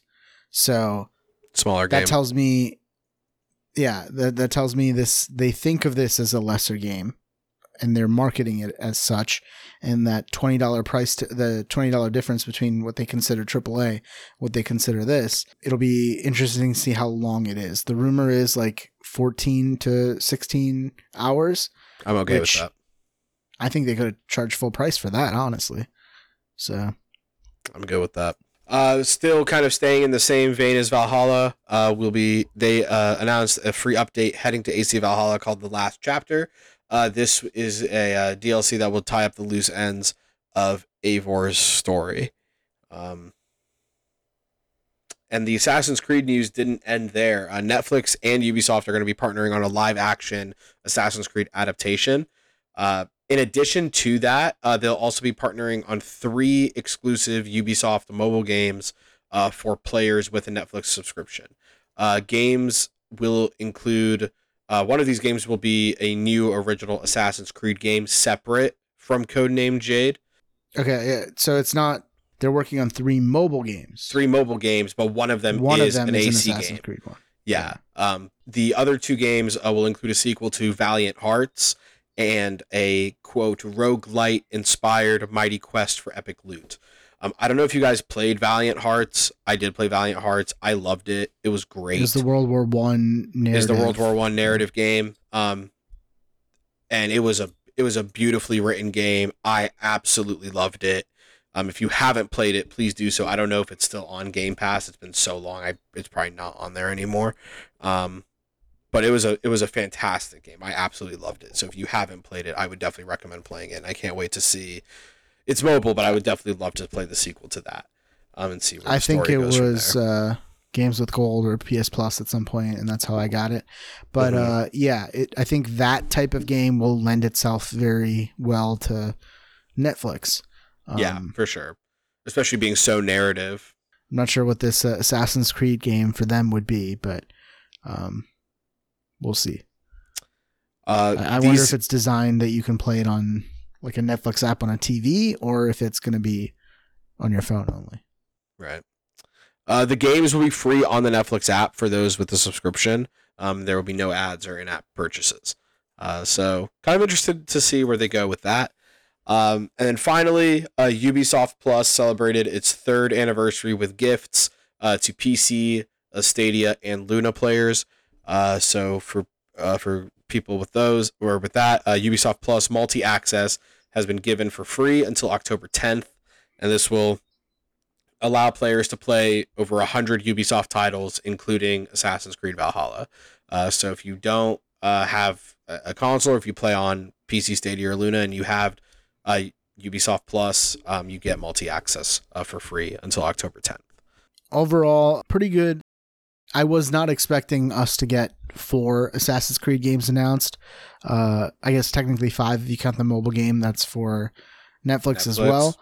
But yeah, like that's a lot. I'm excited for Mirage. I'm excited for the other 2 big mainline ones. And then I'm intrigued by the mobile ones that they've also announced. So if you're an Assassin's Creed fan, you've been eating well, and looks like you're going to continue to do that. It is astounding the amount of content that they've continued to develop for Valhalla after I've stopped playing. Like, they have a new roguelite mode in there, and now they have a final quest and all this stuff. Like, it's just insane. What did you guys think overall about the Ubisoft Forward? Overall, I thought it was good, and then we got to the Assassin's Creed stuff, and I got really hyped. Yeah, I feel like if they didn't have the Assassin's Creed stuff, it would be very mediocre. Yeah, exactly. But the Assassin's Creed stuff like made it for me, especially getting to and they knew that. That's why they left the Assassin's Creed stuff till the end. Yeah, but like it was great to see Mirage. It was amazing to see Codename Red be confirmed to be Feudal Japan. I was so excited for that. I was like texting my friends who like don't watch showcases and stuff like that, and I was like texting them all in a group chat, and I was like, "We got Feudal Japan, let's go!" And they were all super hyped. They were jacked. And then I was like, "There's more!" And they were like, "What?" And I'm like, "There's more! There's more games!" Like, so they weren't expecting that at all either. So that was just really, really exciting to see. Like, that made the showcase for me. Yeah, I was watching with Casey. She was obviously doing other stuff, but I had it on my phone and stuff. And she obviously is not super excited. She knows Assassin's Creed, but then like when I was getting excited, she would get excited. And she had a great joke when Yves Guillemot came on to talk about Assassin's Creed at the beginning, and he's like, we started this journey at the Crusades, and she's like, this guy looks like he's old enough to have been alive during the Crusades. My God. That's everything from the Ubisoft Forward. Again, without the Assassin's Creed stuff, probably wouldn't have been that great, but the AC stuff definitely made it. Finally, the final showcase. We've powered through 4, and now we're at the 5th one, or whatever number this is. It is the 5th one, yeah. So, the Nintendo Direct. We're just going to start right off the top of the big one. The Legend of Zelda Breath of the Wild 2 will not be called Breath of the Wild 2. It will be called The Legend of Zelda Tears of the Kingdom. Too soon, Nintendo. Queen just died. No, but seriously, this is like, there was talk of a bunch of leakers were saying like, Nintendo is currently in talks to see if they're going to delay the Nintendo Direct because the Queen died, and we're all like, "What? Why? That doesn't have anything to do with anything." And yeah, it does. It does. Titled "Tears of the Kingdom." So obviously they wouldn't funny. have known that this was going to happen during that exact time. It's unfortunate timing, but we do finally have the title for the Breath of the Wild sequel. Again, it's Tears of the Kingdom. It will release on May 12th, 2023. The trailer showed Finally a date. Finally a date on the release window. So for us Fantasy Critic players, let's go. It's happening. The trailer showed Link exploring Hyrule both on land and in the air. We got to look at a new stasis power and the shattered world that Hyrule looks to have become. They were showing a lot of skydiving, lots of Link riding aboard a stone bird. It's just exciting to finally get a release date, a firm release date, get a name for the game. So it's exciting times for Nintendo. Unfortunate timing with the passing of Her Majesty the Queen, but Fuck her. it is what it is. Okay, Pat's not a royalist, clearly. I mean, I don't give a shit. Pat doesn't give a shit. As a Canadian, it's just kind of like a weird time for our monarch to be dead. The only monarch we've ever known. Like, Twitter was great when this was happening. Twitter, I was sitting there and like, if hell was real, I have firmly cemented my place because Twitter was fucking gold. It was like, I mean, everything I was seeing, like, there was a video of an old woman skydiving and it was like the Queen after she wins her fight in the gulag. There was, Rick, Twitter, are you asleep? Rick? Yeah, Rick is cashed. Rick! Oh my god. Oh my god, Rick fell asleep mid-pod. This is amazing. His recording is going to be like 7 hours long. Yeah, I'm going to try and like text him or something. Okay, cool. I'll continue. This is amazing. This is the first time one of us has fallen asleep on the pod. Now you guys can hear the effort that gets put in. It is almost 1 a.m. on Friday. I guess Saturday morning now. But I'll continue while Pat tries to wake up Rick. Moving on from Legend of Zelda, we have Pikmin 4, which will arrive in 2023. Miyamoto had said that this game was very close to completion back in 2015. So someone needs to tell our guy what very close means. They also teased fans with talking about the Pikmin Pokemon Go clone for like 6 minutes. Before they announced this. Pikmin 4. Miyamoto was going through his app. He's like, yeah, I walked over here. And then I walked over here. And I'm like, what is happening? So Miyamoto is clearly enjoying himself. I'm sure this game will get delayed because it has been close to completion for like 7 years. It'll get delayed and there will be something about bird in the hand is worth 2 in the bush and something about delayed games that Pat will butcher into a different quote. Moving on from that. Fire Emblem Engage. This is the next mainline entry in the Fire Emblem series. It will release January 20th of 2023. It follows a story set 1,000 years after the Four Kingdoms sealed away the Fell Dragon. In Engage, players will become a divine dragon called Alir, and players must work to collect the emblem rings to bring peace back to the continent of Elyos. This was pointed to me out on Reddit, but obviously Fire Emblem, a big series where you were able to marry characters and form relationships and all that stuff. And this trailer focuses a lot on rings, and then it's called Engage, like engagement. Right. So. Previous Fire Emblem characters like Marth and is it Celica will join your party. I had a Toyota Celica. No, I'm kidding. I didn't. Okay.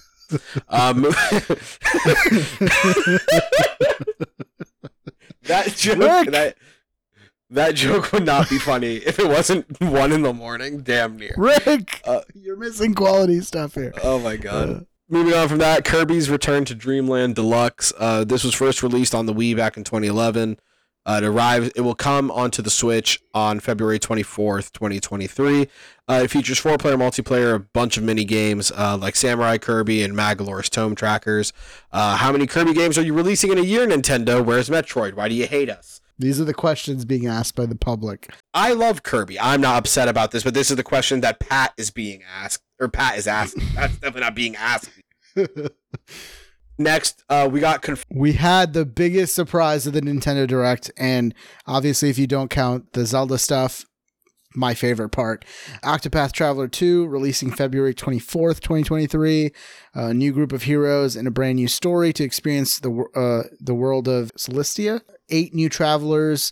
They kind of fixed the major complaints from Octopath Traveler 1, which is the stories never entwined. The stories will now entwine, and you'll be, crisscrossing paths with different people in different stories.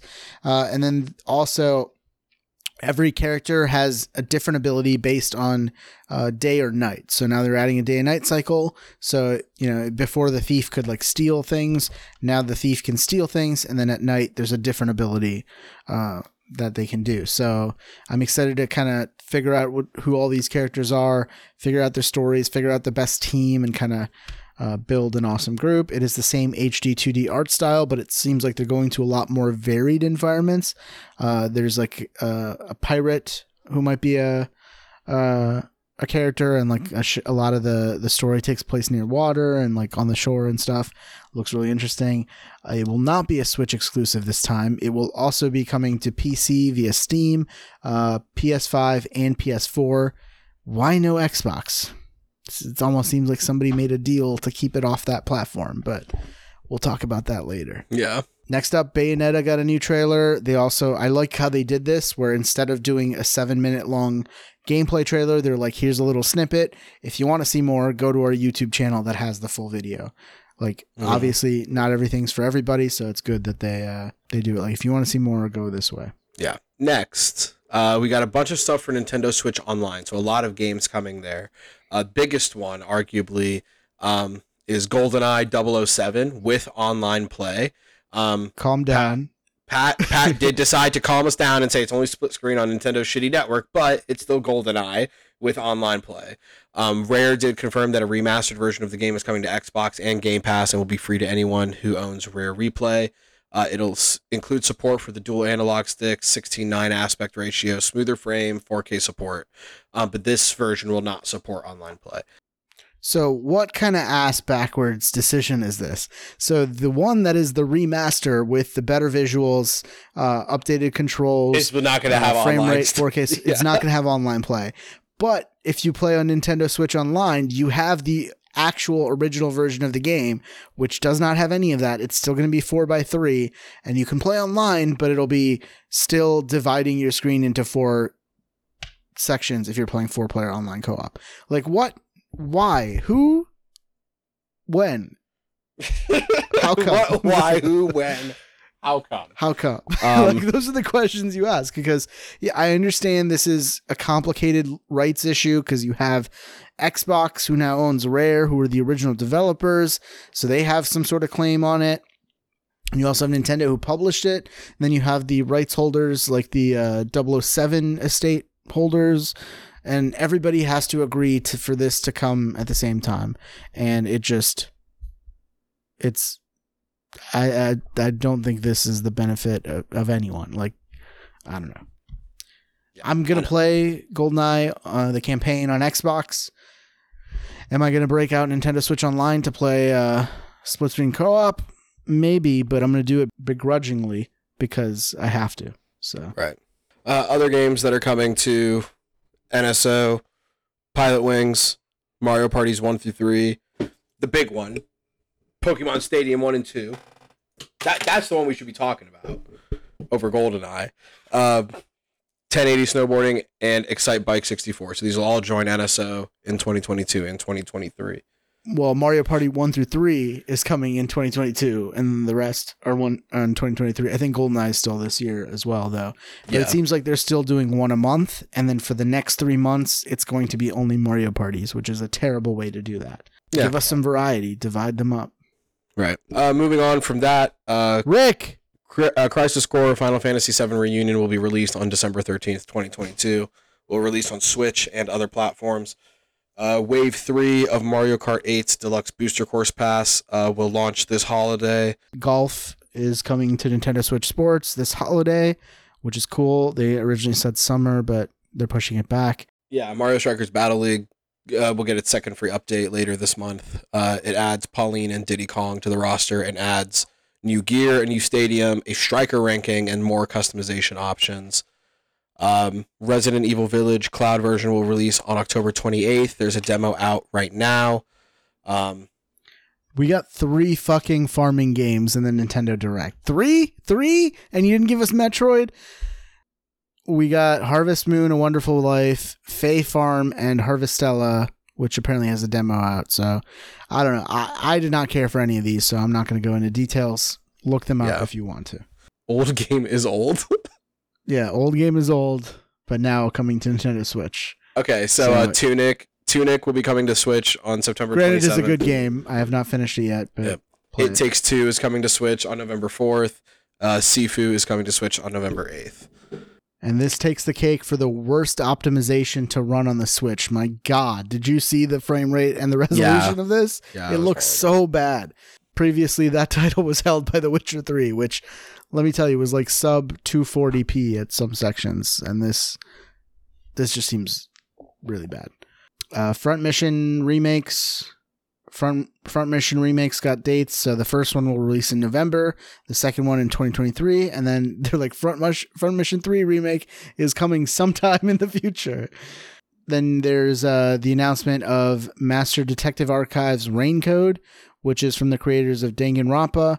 Looked really weird, where you're like solving crimes in this city that is perpetually in rain, and like it's all being done visually, so like a literal representation of you slicing contradictions, because during boss battles they'll be throwing different facts at you and you have to slice the one that is incorrect based on the detective work that you've done. At the end of the trailer, I'm like, what the fuck did I just watch? But I was a little intrigued. This is coming out spring 2023. Then we had a cute little indie game that ended up being creepy called Ib, which is set in an art gallery and a young girl who must unravel what's going on in the art gallery. It's got 7 different endings based on player choices, and it seems like she gets sucked into this painting, and like whoever like painted it or whoever's like controlling it knows who she is, so maybe there's some sort of deeper meaning as to why she's there. But it looked really interesting. And then Oddballers, I believe this is a Ubisoft published game, but it is a party game filled with mini games, all centered around dodgeball. It has local and online play up to 6 players. It is coming to Switch in 2023, and they had a bunch of different like variations of like dodgeball in this small like enclosed space as you're running around. And it seems like another like moving out too, like you're fighting the controls as much as you are fighting other people. But it looked interesting. But that was pretty much the major highlights from the Nintendo Direct. What were your thoughts overall? I think it was good. It had something for everybody, which I feel like is something Nintendo typically does. Obviously, getting the news of a firm release date for Breath of the Wild, or I guess of Tears of the Kingdom, is huge. Octopath Traveler 2 was amazing, completely unexpected. That was big time. Love seeing Kirby in there. The new Fire Emblem game looks really interesting. But there was also a lot in there that I just didn't care for. Farming games? Come on. Yeah, I'm not big into Metroid personally, but for everybody who is and who didn't get anything about Metroid, I would just be furious. Especially because Metroid Prime 1 remaster has been rumored for so long. Before that, we had the rumor of the trilogy, which people said that's not accurate. They're releasing just the first one. And then, there's going to be, they restarted development on Metroid Prime 4, which was announced like back in 2018 maybe. But, after we had the return of Metroid with Metroid Dread last year, and like, that did very well critically. I was just expecting something, but we didn't get anything. So that, and then the Zelda remasters for Wind Waker and Twilight Princess have been very, very heavily rumored. But again, we didn't get anything on those. So yeah, overall, people are like, why didn't Nintendo do something in the summer like they usually do? A big E3 Direct. Now we got this was the first actual Direct since I think like February, the beginning of the year when they kind of announced a lot of these games. But yeah, it's like they didn't do a summer direct because they didn't have a lot to announce. And even here, you could kind of see they're kind of picking at scraps, which is unfortunate, but what are you going to do? Overall, yeah, I do think the highlights were the same. Octopath Traveler, Tears of the Kingdom. I did like Ib, and then that dodgeball game. I am a little bit worried as to how they're going to do everything that they're doing with Tears of the Kingdom on the Switch.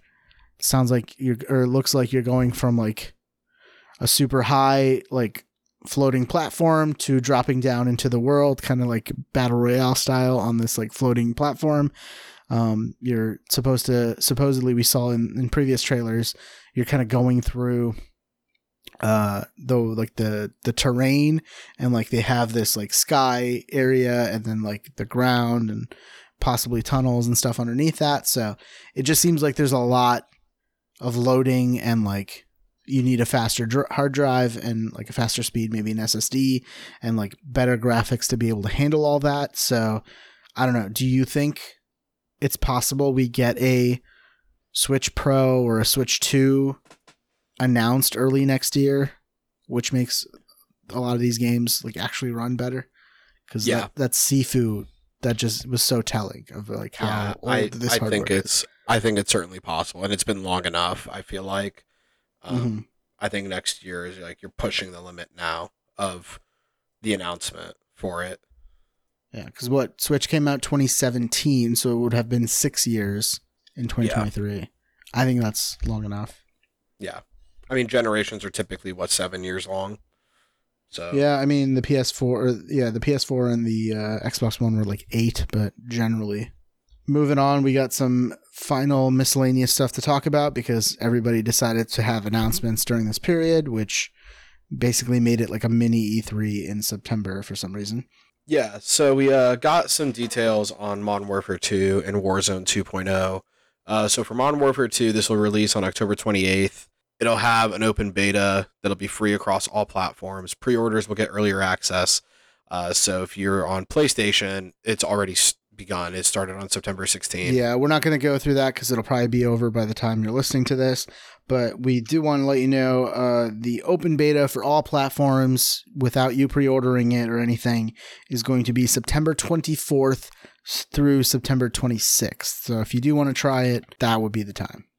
Yeah, and during those betas, players will get kind of exposed to the different game modes and stuff like that they have. They have a 5v5, no respawn mode, kind of think of Rainbow Six Siege, but in the COD universe. There's a massive like 32 on 32 game mode that they have. They have their typical standard game modes and stuff like that. So they're showing a little bit of everything. Oh, what's this? Chance is rejoining us via satellite to talk a little bit about his impressions on Call of Duty. I also watched the Call of Duty Modern Warfare 2 stream that they had going on, the multiplayer reveal, as they called it.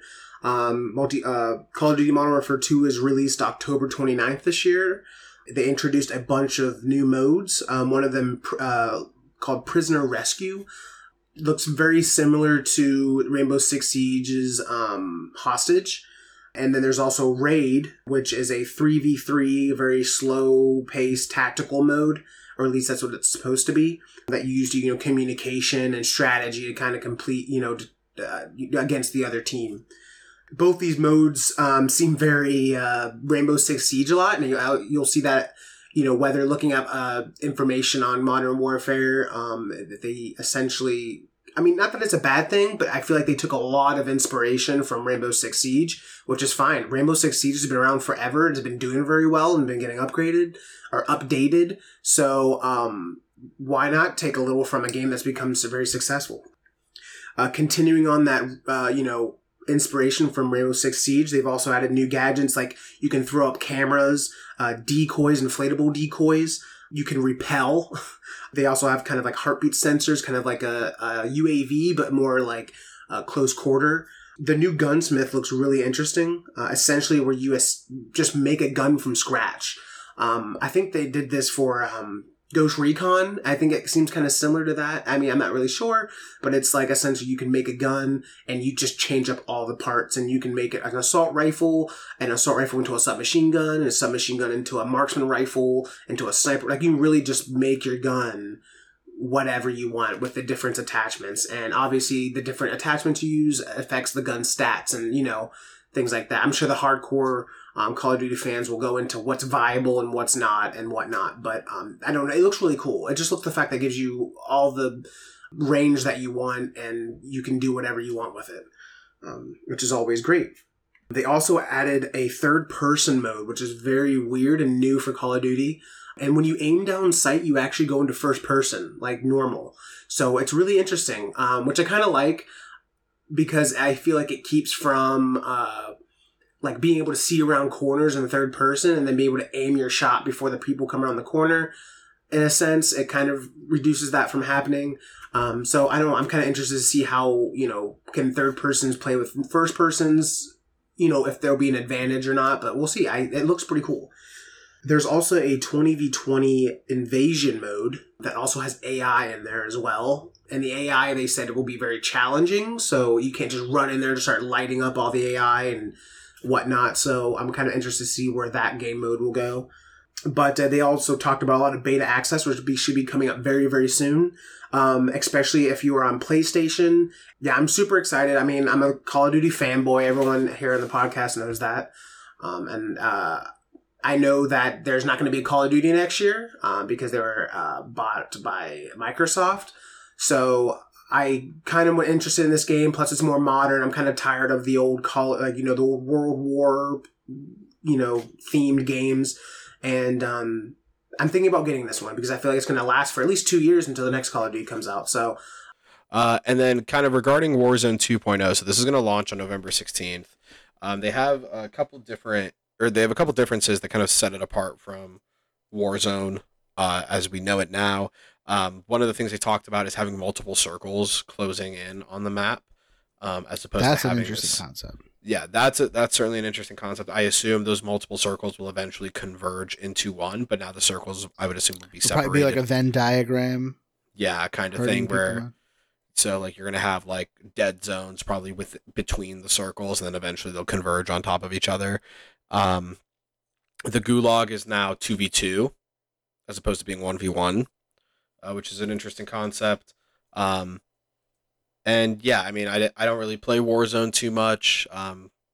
Battle Royales as a whole, I have kind of tapered off for me personally. Don't really play them too much anymore. It's definitely an interesting concept and a good take. I think good difference on kind of the current scene of Battle Royales.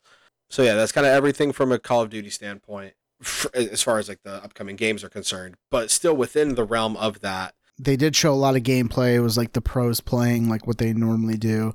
And I did see some gameplay. It does look good. And I normally, if we didn't know about the Microsoft Bethesda or Microsoft Activision Blizzard King purchase, I may have gotten Call of Duty this year, but just knowing that deal is going to go through, we're assuming. And then all the Call of Duties are coming to Game Pass. Right, I think I can just wait, for that to come to Game Pass. But it does look good, I will say. Call of Duty is looking good this year. Yeah. Kind of still on topic with Call of Duty, but not necessarily about this current upcoming game. There has been a dispute between Jim Ryan and Phil Spencer. Obviously, Jim Ryan, head of Sony, Phil Spencer, kind of head of Xbox, looking at how to effectively handle Call of Duty franchise after this acquisition of Activision Blizzard gets finalized. So Microsoft had offered to keep COD on PlayStation for 3 years after Sony and Activision's current deal expires. Now, Bloomberg report suggested that this deal might expire in 2024. So you look 3 years after that, be 2027. Jim Ryan stated that this offer is inadequate, claiming that Microsoft isn't thinking of the consumer. So he released a statement saying, quote, after almost 20 years of Call of Duty on PlayStation, their proposal was inadequate on many levels and failed to take account of the impact on our gamers. We want to guarantee PlayStation gamers continue to have the highest quality Call of Duty experience, and Microsoft's proposal undermines this principle. Earlier in September, Phil Spencer had told The Verge, in January, we provided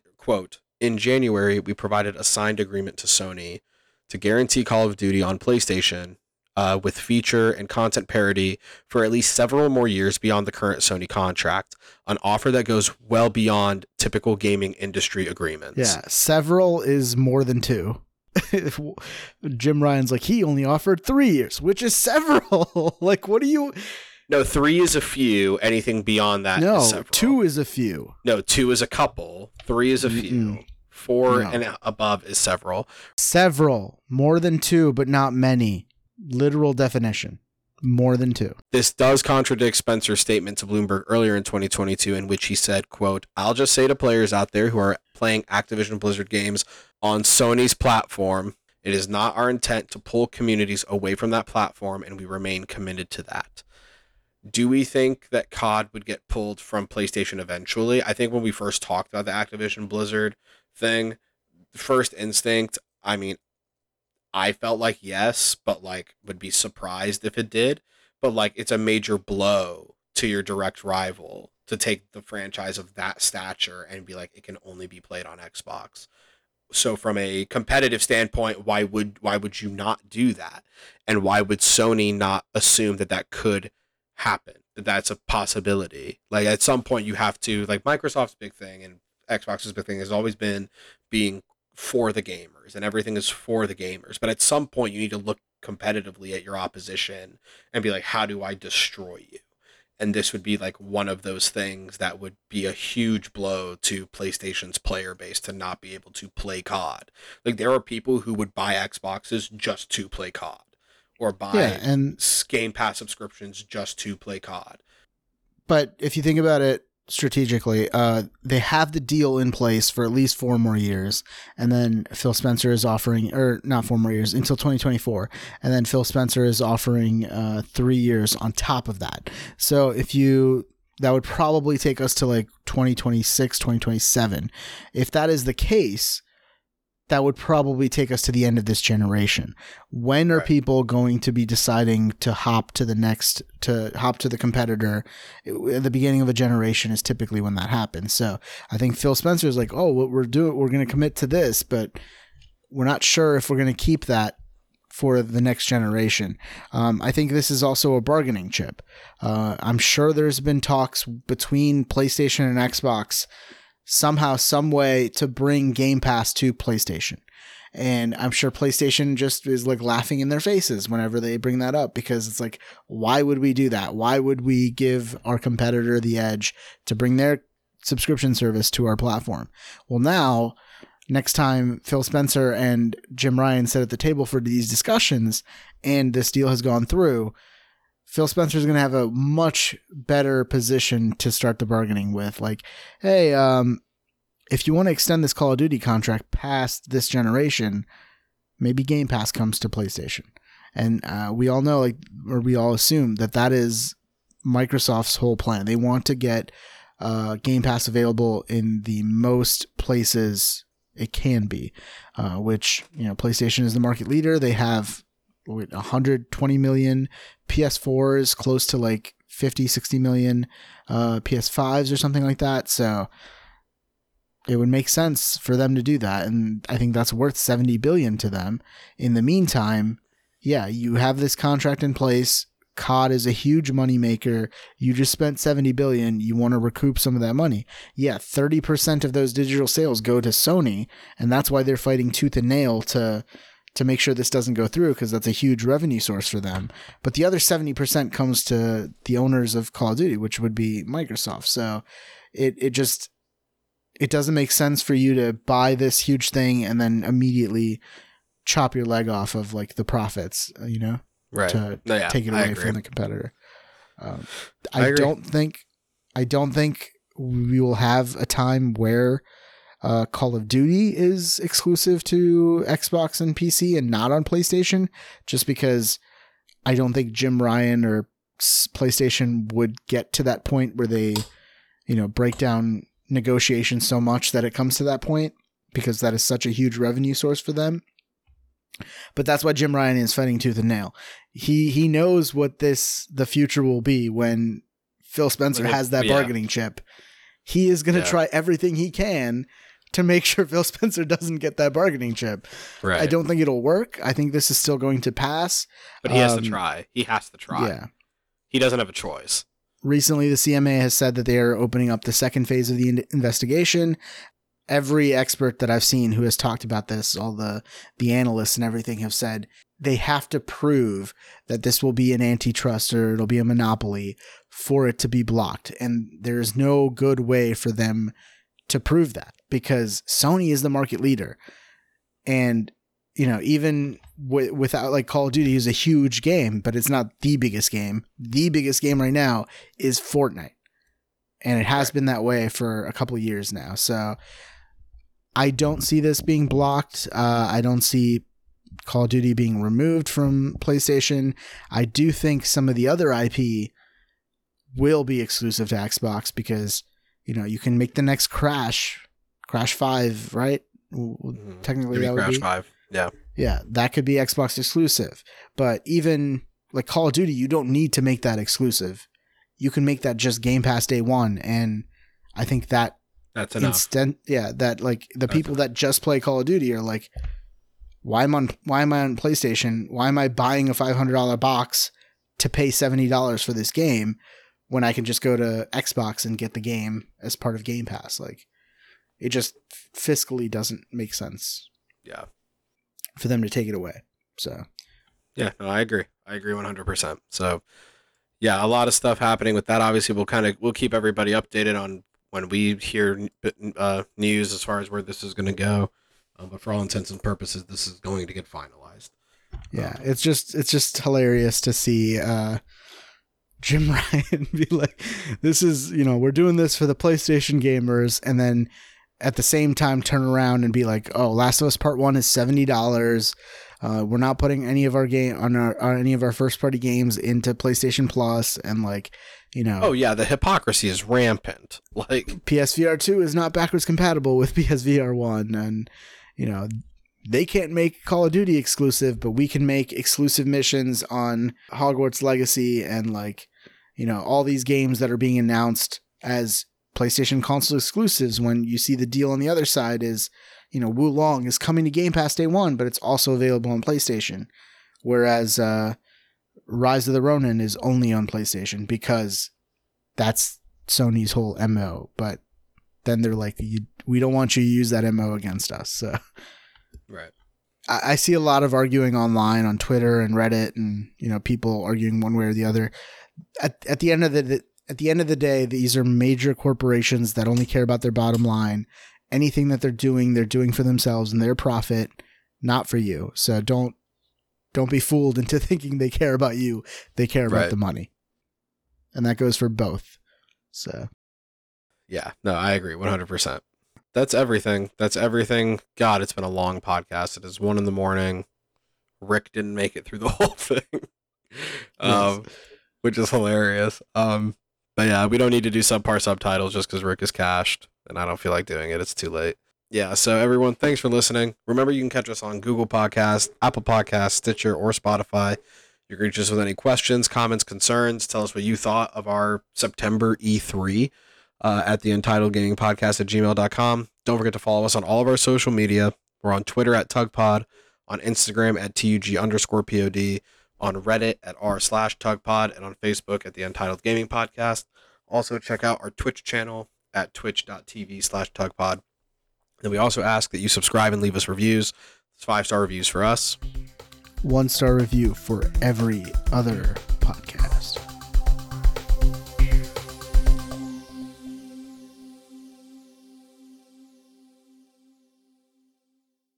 What's TGS? Tokyo Game Show. Tokyo. Goddamn motherfucking idiots.